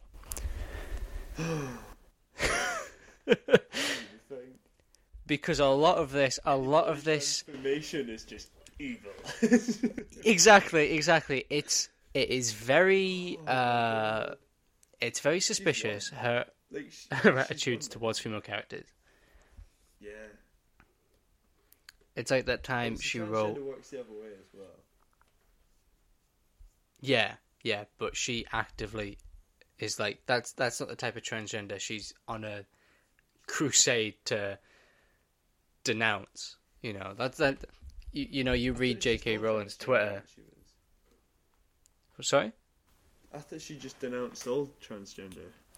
No, she's like, the big thing she's going for is women are separate, and women have specific struggles that women have gone through, and the struggles that transgender women go through are not the same and are not equal, and because they're not real women.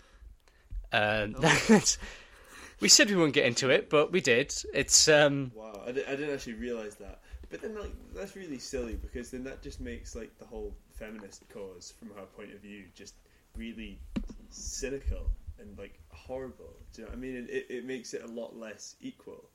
Like, it also makes it really strange that she would write 4 female characters in this movie and make all 4 of them just awful people. Just terrible. Yeah.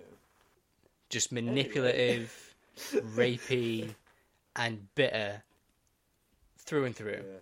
Except Nagini. I'm not kidding, right? Who gets turned into a snake. Yeah. The only one who's nice will get the worst punishment of all of them.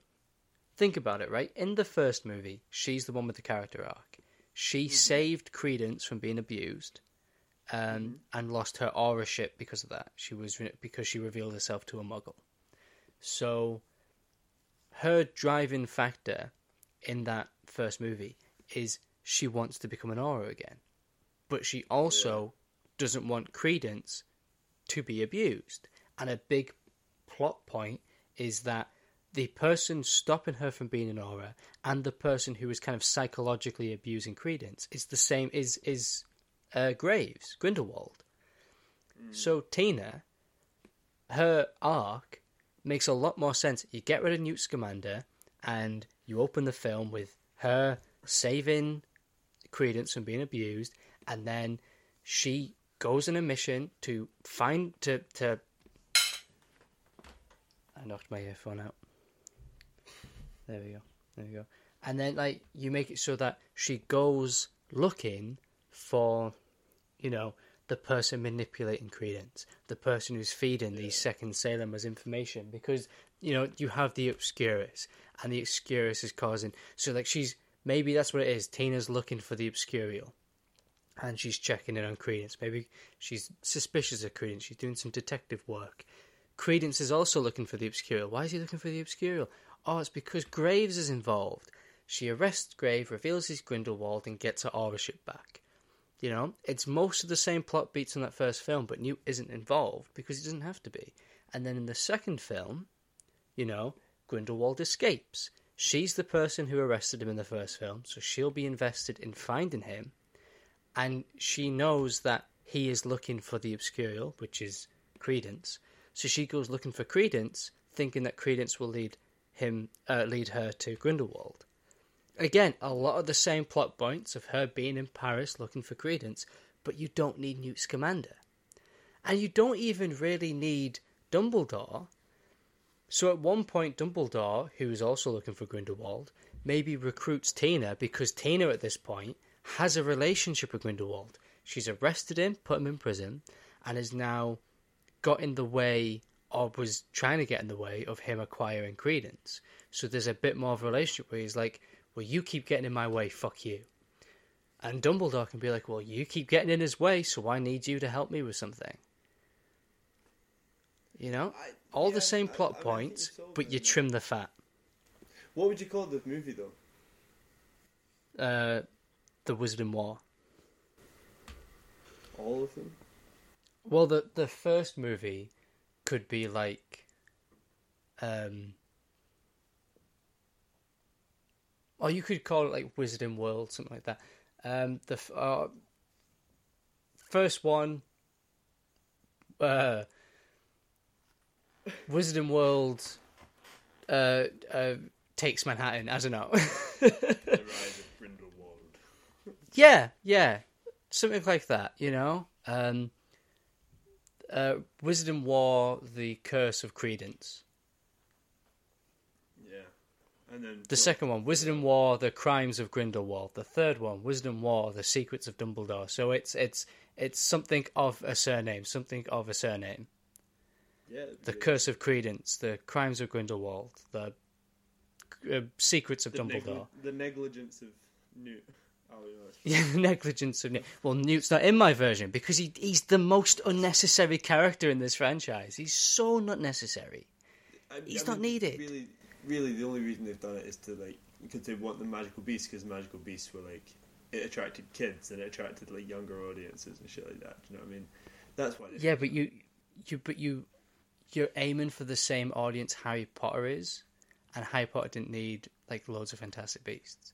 They are only continuing the Fantastic Beast thing because 100% they were like, we need to adapt something. We need to base this off something J.K. Rowling has written. What do we have that we can use? Oh, she's written 3 textbooks. One which is a bunch of fairy tales, that won't work. One is a guide to Quidditch, well that won't work. We can't make a Quidditch film. Even though I think like a sports movie about Quidditch would be pretty fun. That'd be good. Yeah, like a Rocky sort of like, yeah, like a Knight's Tale type thing where it's you take a I was gonna say a fictional sport, jousting's real, but it's a medieval thing, so it's not. You don't do that anymore. But you take. Like, are you sure? But like you could, you know, a rising Quidditch star, fame, rags to riches type story, all that shit. Anyway, they were like, well, we can't base it off the Quidditch book, we can't base it off the Tales of Beedle the Bard, so we'll base it off the Fantastic Beasts. We'll have Newt Scamander as our character, and we will find a way to fit him in the story between Dumbledore and Grindelwald. And I still have I don't get why he's there. I still don't understand, because the final confrontation will be between Grindelwald and Dumbledore. What will Newt do while that battle is going on? Nothing. He's not important. Yeah. So we'll have a situation that we had in Lord of the Rings where maybe they'll give him something, maybe he'll be the one to destroy the thing. He'll use a magic beast to destroy the pendant, and then Dumbledore and Grindelwald can finally fight. Maybe that's what they'll let him do. But we've got a situation like in Lord of the Rings where Frodo started off as the main character, but the actual hero's journey was Aragorn. Yeah, it's the Trinity, really, wasn't it? Exactly. So I don't know. We'll see where the franchise goes. But this second movie, the whole point was, who is Credence? And by the end of the movie, all I could think of was, I don't care.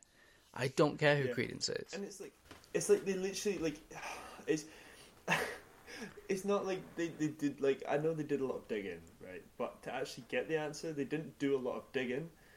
It was just Grindelwald went, Yeah. yeah, you're a Dumbledore. That's it. Like all of that could have been averted. Do you know what I mean? Like it's like such like it's like they went through the whole film and then in the final second they went, oh fuck, we got to find out who Credence is. That's the whole point of the film. And then they've just given like fucking Johnny Depp one line like, oh, just can you just say this? It's like 2 months after the film's been like made. It was like on set. They were like, hey Johnny, do you have any ideas? And he was like, I could say as a Dumbledore. I was like, oh, perfect, go do that. that works. But it's like, you know, a lot of the detective work in this movie is Newt using detective mode to find Tina, and then Tina and Newt go to the records place because they're like, there's something at the records place in the French Ministry of Magic. They gave up with the names, just went, fuck it, just call it the French Ministry of Magic. Who cares? There's the British, there's the American one. Just who cares? It's just the Ministry of Magic. So they go to the French Ministry of Magic. They look for the record thing, but they don't find it because it was taken by Grindelwald. So then they escape on that flying cat. That flying cat takes them to that grave, did Lita tell them to go there? Oh, what, the tomb? Yeah.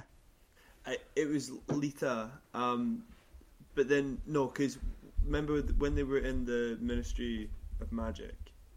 The French Ministry of Magic, when she was looking at for the family history of Lestrange, there was like a note saying, oh, this file has been put into the tomb of the Lestrange. Oh, right, so then, yes. That's why they went there. When they escaped, that's why they went there.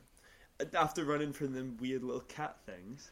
The weird Pokemon-looking motherfuckers. Yeah. It was just so sleek and clean and... cartoony.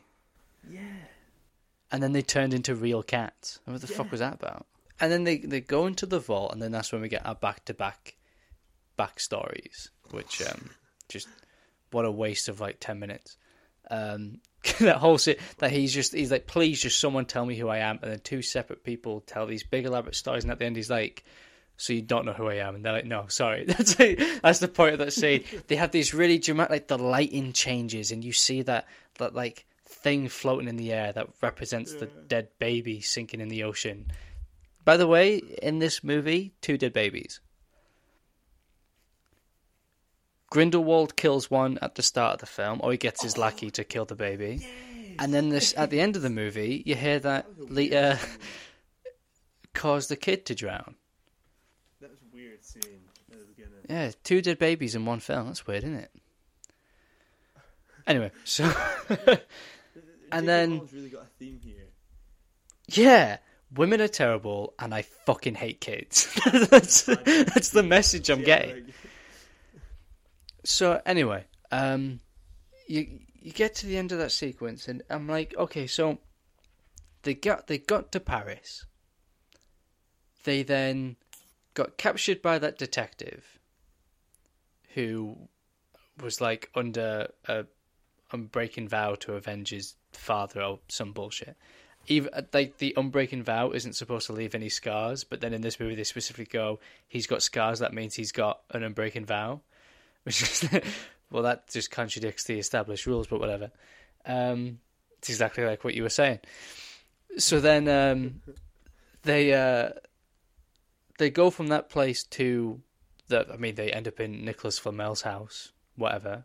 That felt unnecessary. Hey, do you remember this guy from the first film? Well, here he is. He has the Philosopher's Stone. Wow, isn't that wild? So then. Then they go to the ministry, then they go to the grave, then they go to the rally, and that's the end of the film. So nothing happens. Nothing happens in this fucking movie. We don't learn anything. The most we learn at the end, like at the start, it's like, we made a blood pact, that's why I can't fight. Then at the end, he's like, well, I've got this now, so maybe we'll fight him in the next film. And it's nothing happened. Nothing. It just like, okay, Queenie joined the evil side, but her progression to join the evil side was also nothing. She went fucking crazy between movies and, like, drugged her boyfriend. And then he ignored her quite reasonable solution to be like, why don't we just move to Britain? Which is like, okay, well, why didn't you tell him that before you drugged him and took him to Britain? Like, why? Like, should you just say, hey, we could actually be together if we moved to the UK, and then it's fine over there. Instead, she's like, I'm going to, like, enchant him and then take him to the UK, and then at some point I will disenchant him and it'll all be fine. But okay, whatever, that's fucking weird. And then she wanders around Paris, gets abducted by Nazis, and is immediately like, this is actually a good idea, I'm going to join Grindelwald. Like, what the fuck? What happened? Like, there's like no character progression. Sorry? 0 to 100 real quick. Exactly. It's 0 to a fucking million. It's like, she was like just some quirky, oh, you're such a nice guy, there's no one like you, to the next movie, I will kill all the muggles so I can fuck you. Like that. What? Like, where did this come from? Same with Tina. She was like a cute, quirky little, oh, I'm kind of shy and awkward, but you're kind of shy and awkward, so maybe we could be together. To the next one being like, fuck you, I'm going to treat you like shit because you're engaged. I'm not going to ask about the engagement. I'm not going to actually have a conversation and double check that this is what's going on. I'm just going to be like, no, fuck you. Like, what? It's a... yeah. Nothing happened. A whole movie took place, and at the end of the movie, it was like all the start of the movie. Who was Credence? You could have just fast forwarded 2 hours, got right to the end, and Grindelwald would have gone, "You're a Dumbledore," and boom, And that's it. That's it. You know, there's no need for any of it. There's no need whatsoever. Absolutely no need. I mean, it's. You found out that Dumbledore was... I mean, they implied that Dumbledore was gay, right? In this?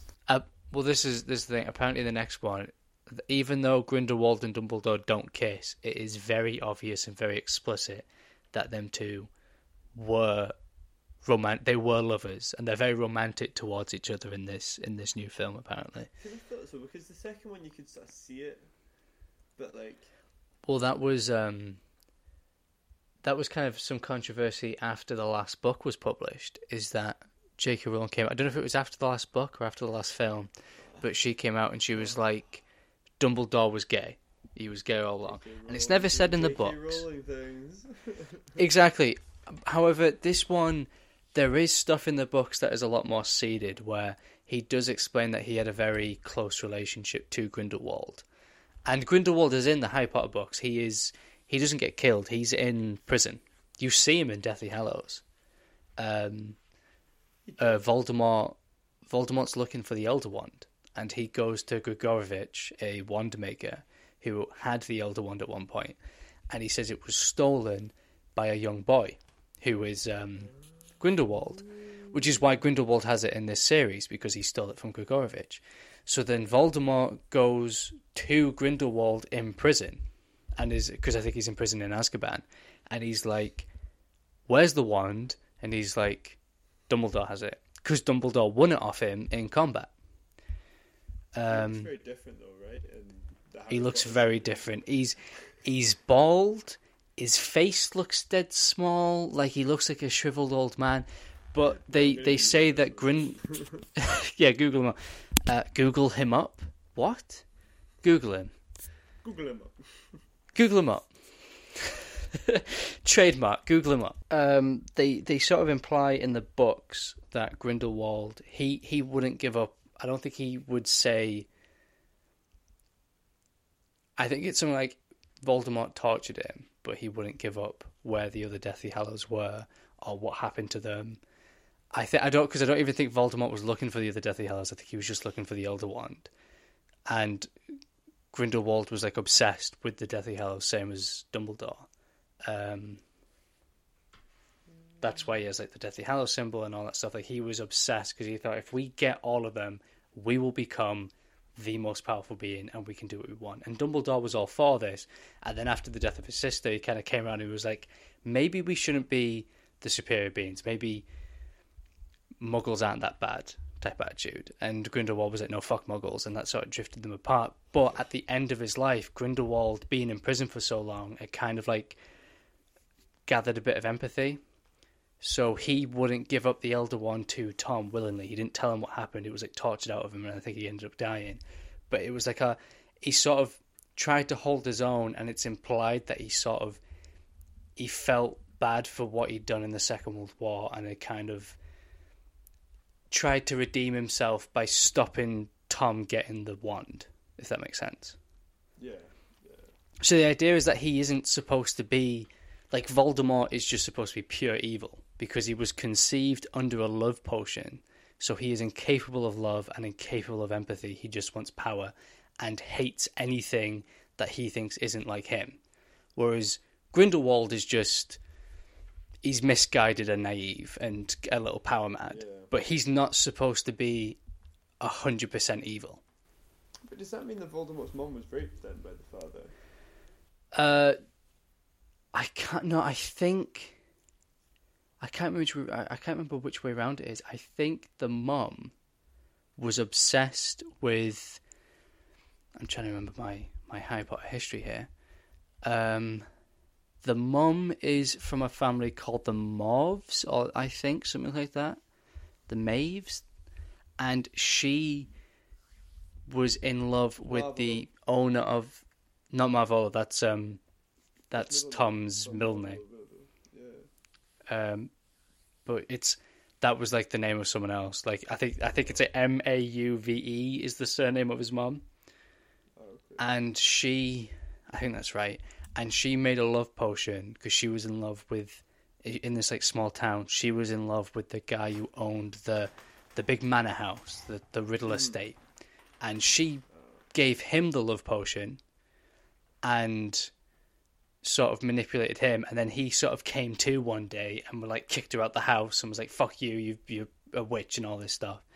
And then I think she raised Tom Riddle on her own, and sort of he went a little crazy, and then he went Gaunt. There we go. It wasn't Maeve. It was Gaunt. That was the woman. Yeah. And then I'm pretty sure, I'm probably butchering this. I'll look it up for next week, and I'll see if I got it right for next week. But no, here's some good news though for this next film. One, we are getting more of an exploration between Dumbledore and Grindelwald, because finally, more screen time for Dumbledore. Yeah, because finally, 3 movies in, the main character actually is a part of the story, so that's nice. Fuck it, fine. Also, J.K. Rowling isn't the only person writing this movie. She is co-writing. She's co-writing the movie with the person who wrote all the screenplays for the Harry Potter movies.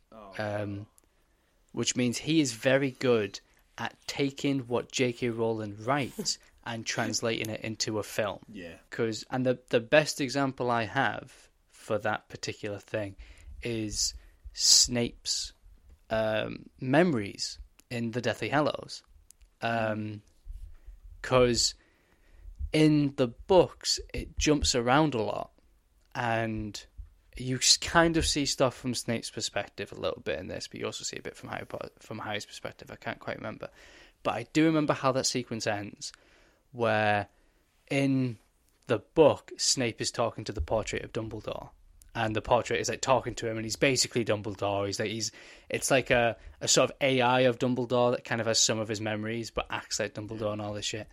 And he's talking to Snape, and is like, there's like this whole bit where he's like, remember, you'll need to make sure that Harry gets the sword of Gryffindor somehow, won't you? And then Snape, like, the way it's written, it's like he turns to the camera and goes, don't worry, Dumbledore, I have a plan. And that's how that sequence ends. In the movie, it's much more impactful, where you see him cast the Patronus, and then it cuts to the scene in the other movie where the Patronus leads him to the sword, and you make the connection, oh, he put the sword there. That was Snape. So the guy who wrote it took what J.K. wrote and made it a little tighter and a little better with a bit more emotion to it. Not a stupid Don't worry, Dumbledore, I have a plan. What? Fuck yeah, off. like some fucking Arnold Schwarzenegger shit. Yeah. Exactly.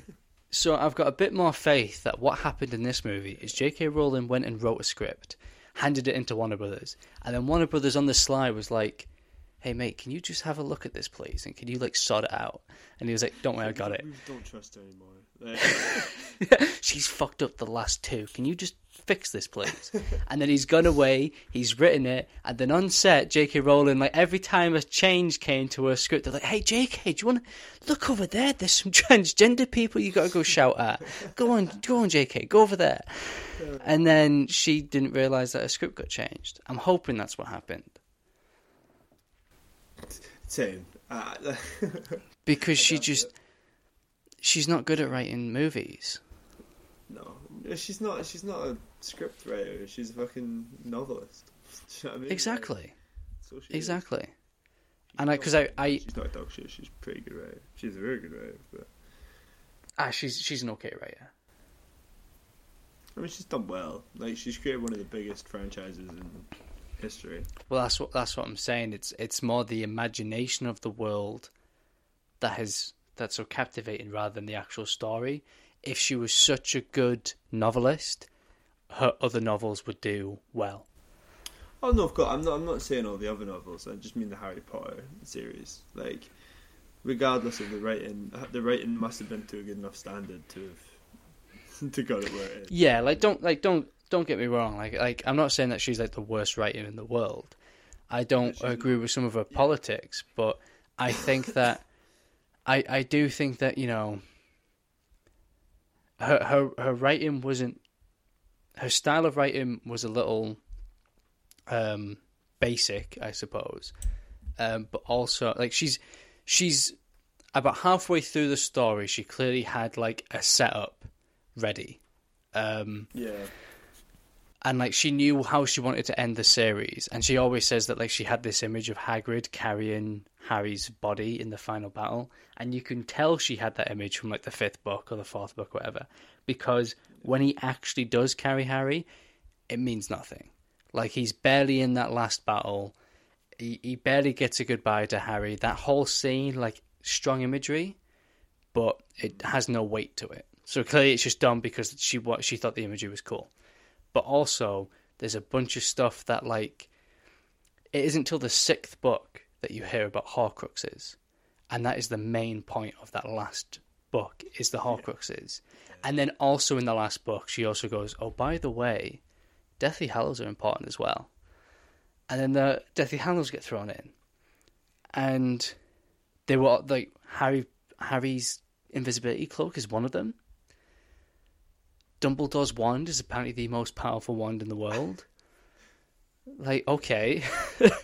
And there's some stuff that, like, pays off quite nicely. There's some stuff that, like, clearly was set up and she had ideas. But I think, I don't think it, like, the world and the mythology around the world is what made it so exciting. And also the idea that, it was like a world away from adults and parents and stuff. So kids, when they're reading them, like the idea of being able to go to Hogwarts and learn magic, and you have your own kind of freedom and independence, and you can do all this fun stuff. Like, that was kind of like, it's the ultimate escapism. I think that's why it's popular. And the reason the Fantastic Beasts stuff isn't so popular is because it doesn't have that same escapism. You know, because they're not going to like a separate little bubble world where, you know, they're learning magic and it's all wonderful and there's butterbeer, blah, blah, blah. It's like, oh, it's a zookeeper trying to fight a guy who's intending to stop the Holocaust. Like, that's not escapism. Yeah. That's just fucking bleak. Against one of the most powerful wizards that has ever lived. This is a franchise about Steve Irwin taking on Hitler. Like, that's what this is. Yeah, it literally is. I mean, it even kind of feels a bit Mr. fucking Beanish. Do you know what I mean? Like, yeah. Johnny English. Do you know how like Johnny English, like the bumbling buffoon? It's kind of like that. It's exactly that. It's get smart. It's all those things. It's just they're accidentally just bumbling around and falling into scenarios. But But I mean, I'm looking forward to the next one. I mean, same to be honest, but that's just because I want to get off the fucking island. But it's a fucking day away. I don't care. But This you know, it's fun though because the last Harry Potter thing I saw live was The Cursed Child, and that was also with you. fun. Yeah, so this should be a little tradition. Anything Harry Potter related, we have to see together. The Harry Potter game, we got to play together. Yeah. I mean, to be fair, we've kind of got that with Tarantino now, though. Like, Yeah.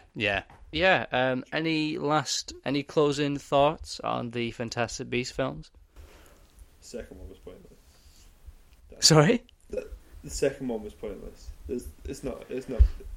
Yeah. It was a That's bit all pointless, I can wasn't say. it? But looking forward to the third one. I like the Fantastic Beasts they had in this one. Yeah. Is the base of the title, so I guess that's the point of this franchise. I wonder if there's going to be any Fantastic Beasts in the next one. there must be. They'll put like one, like without like they'll fucking cram it in there. They're like, it won't be necessary, but they'll fucking put it in there. There'll be like a scene where they go, look, there's a Fantastic Beast and like a dragon or something called The Loch Ness fly Monster past the comes out of screen. the water, like. Hey guys, and everyone's like, hi Mr. Loch Ness Monster, and then he swims off and they go, wow, what a fantastic beast. Can you help us find Grindelwald? Well, I gave you the answers. You wouldn't have learned anything. And then swims off. Well, thanks Mr. Loch Ness Monster, you're the best. And then a unicorn comes up and is like, do you want to buy some drugs?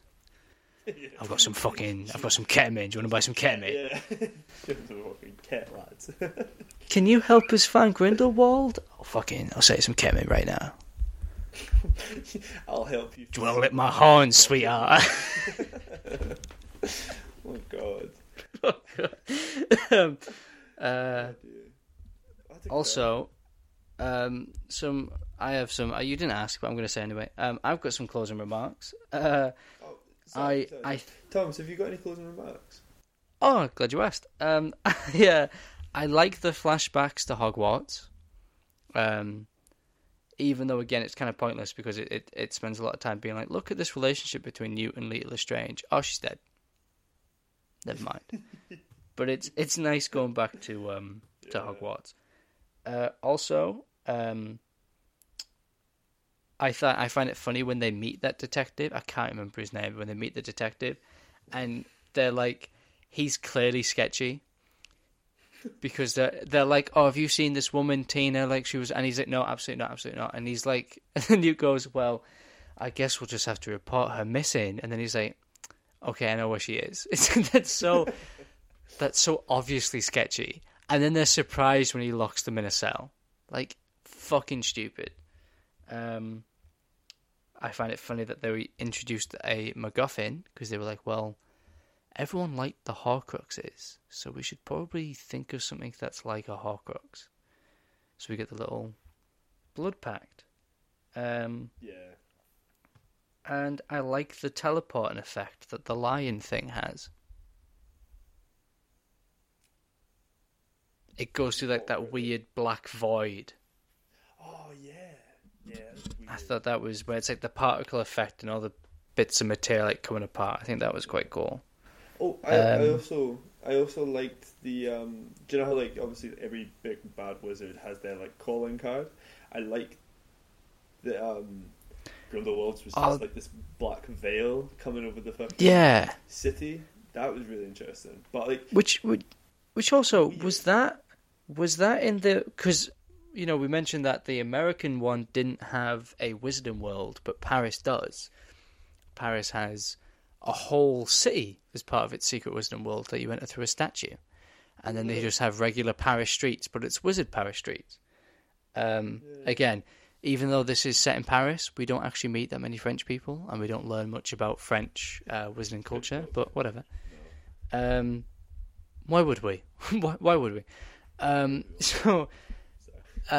When Grindelwald like produces the black veils, is that in the wizarding part of Paris, or is that in regular Paris? I think it's the wizarding part, right? Like... You'd like to think, right? But then I'm sure there's scenes where, like, regular muggles don't notice the black veils. Oh. But then it's also like, if you are producing the veils in the non-wizarding world, who is that for? Because there's no wizards in the non-wizarding world. Maybe it's just wizards wandering around, like in the non-wizarding world. Do you know what I mean? Because like they must walk places. Do you know what I mean? But then they probably apparate. I don't know. I don't know, man. It's just, yeah. Who knows? Who knows? J.K. Rowling certainly doesn't. So why should we? Why should we? Yeah, we probably analysed it too much for what she thought, but she all she thought was, I want everyone to really care about who Credence was. And then right at the end of the movie thought, fuck, I didn't think who Credence was. Shit, what do I do? I got sidetracked, I'm sorry.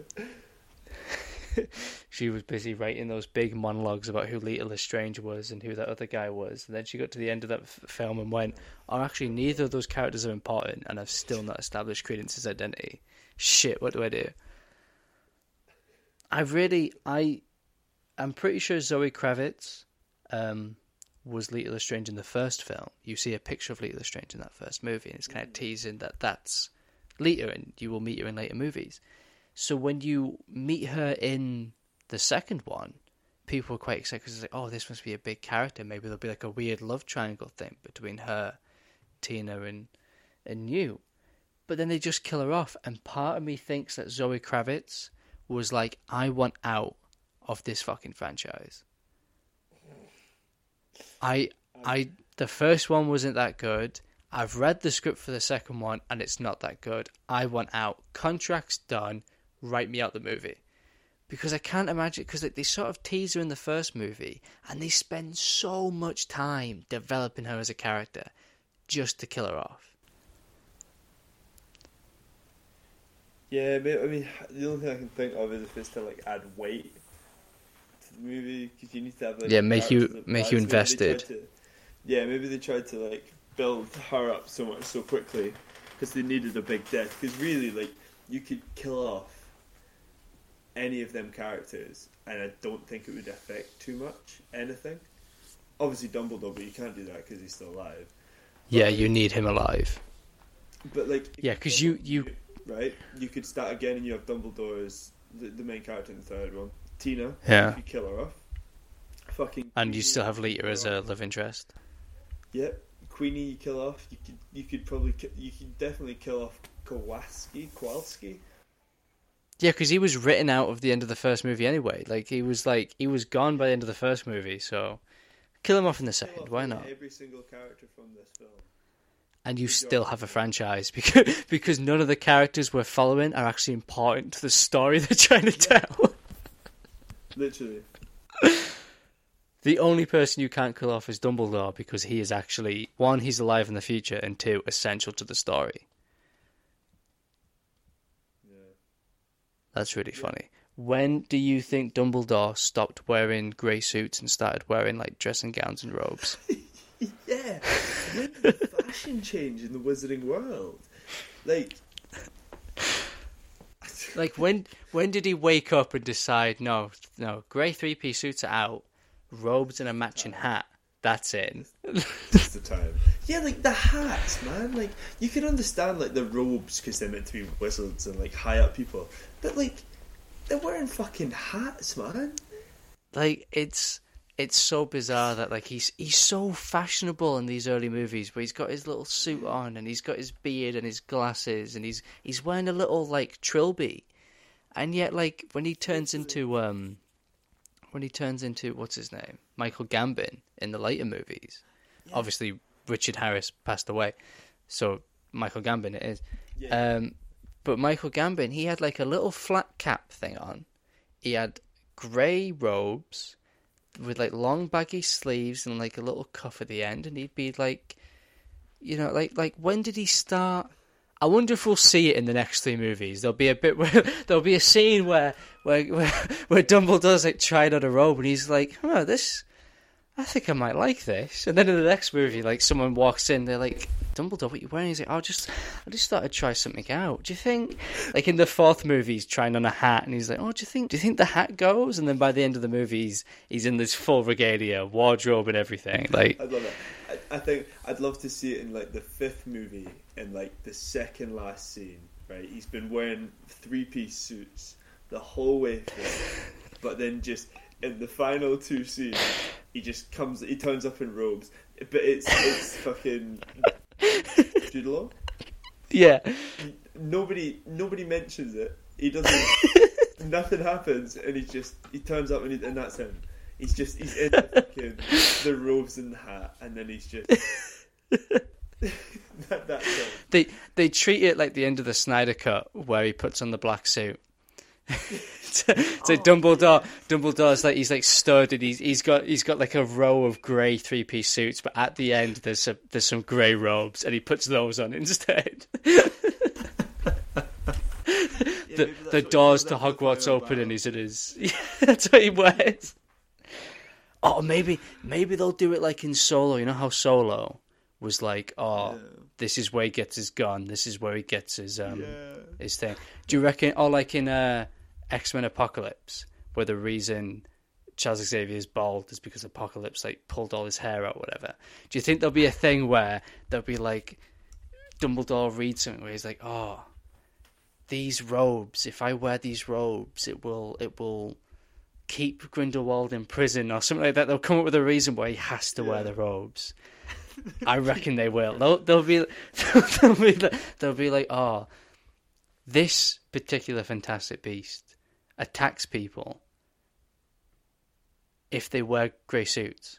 So as long as you wear robes, this Fantastic Beast won't hurt you. So if we fight Grindelwald, and he's wearing a suit and you're wearing a robe, the Beast will attack him. That's how we're gonna do it. That's how we're gonna win. I can't wait to find out. I kind of hope it's yours. I kind of hope just in the last scene, Jude Law's in like a big baggy robe, and no one addresses it. He's grown his beard out. Oh, I'm excited. I'm excited. I'm excited for the weekend. I'm very excited for the weekend. Oh, perfect. Well, I think that wraps it up. We're.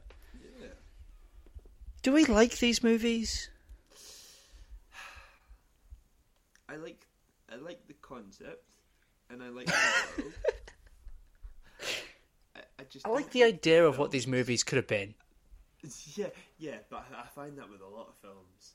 I like imagining what they could have been. So I get very excited to go and watch these films, but then I watch these films, I'm often disappointed. I think that's... yeah. And I think... What? Yeah, no, I was going to say that yeah, anyway, it doesn't matter, no. No, go on, say what you were going to say. No, because it's leading on to DC. Basically, okay. I think that's the whole reason why DC is so disappointing to me in a minute, because I have really high hopes for what it could be. And then every time it just...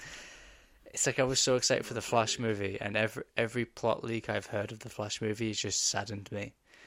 Do you know, like the latest one is that apparently there's a scene in the Flash where, because Flash fucks up the timeline, Zod kills Superman as a baby. Oh, and that's how they're going to get rid of Henry Cavill. Apparently. There's a scene where, I mean, it's like a rumor. It's not like confirmed, but I love the fact that they're like, what do we do with Superman? Do we recast? Do we bring back Henry Cavill? No. We'll bring Zod back and we'll film a scene where Zod kills a baby. That's what we'll do. Does that mean you have to bring Russell Crowe back as Jor-El? Maybe, but he's put on a lot of weight since he played Jor-El. This is going to be funny. Oh my god. I'm so excited. I'm so excited. The gift that keeps on giving. Anyway, sorry.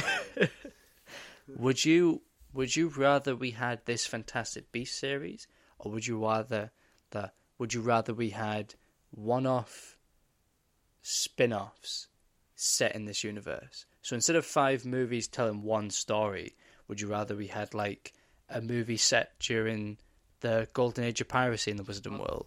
I'll tell you what I'd like. I'd like one film dedicated to the houses. I'd like one film dedicated to, like we spoke about, the different magics. Yes. I'd like one film dedicated to Snape's past. And I'd like one film dedicated to Padfoot, Wormtail. Forgot the other ones. Padfoot, Mooney. It's Padfoot, Wormtail, Mooney, and Prongs. But I don't think that's the right order. Padfoot, Mooney, Padfoot. I think it's Mooney, Wormtail, Padfoot, and Prongs. Yeah. I think that sounds right, actually. Yeah, I think you're right. Because that's what I'd like to say. Mooney was Remus. Wormtail was Wormtail. Can't remember his name. Padfoot. That was him as a rat, but I can't remember his human name. Peter Pettigrew. Yes. Yes. Sirius Black was Padfoot because he was a wolf. Yeah. And James because he was a stag. Yeah. Which is a cool fucking transformation. But it's a cool transformation, but the worst nickname. Prongs. Prongs. Because he likes to fuck. I'm sorry. I'm the same. I'd like all those movies. I'd like a movie about the houses. I'd like a movie about marauders. You know what, right? I'd like a movie where Dumbledore has to fight his ex-boyfriend Grindelwald during the Wisdom War.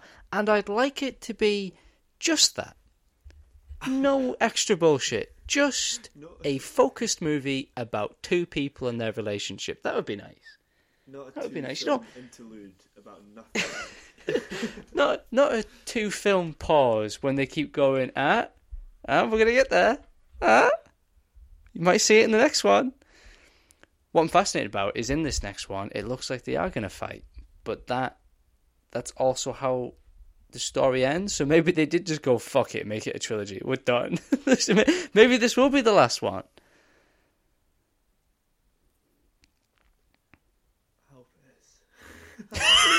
I just want it to be over. I just want it to end. 5 films is way too long for this franchise. Like, we thought the fucking Hobbit was bad. They took one book and stretched that into 3 movies. They've taken a textbook and stretched it into 5. It's not even a good fucking concept. Oh my fucking sweet Jesus. Well, tune in next week, folks. We're going to talk about Fantastic Beasts 3. Maybe it's the last one. Who knows? I mean, maybe it's the last one. Maybe it's not. We're all going to find out together.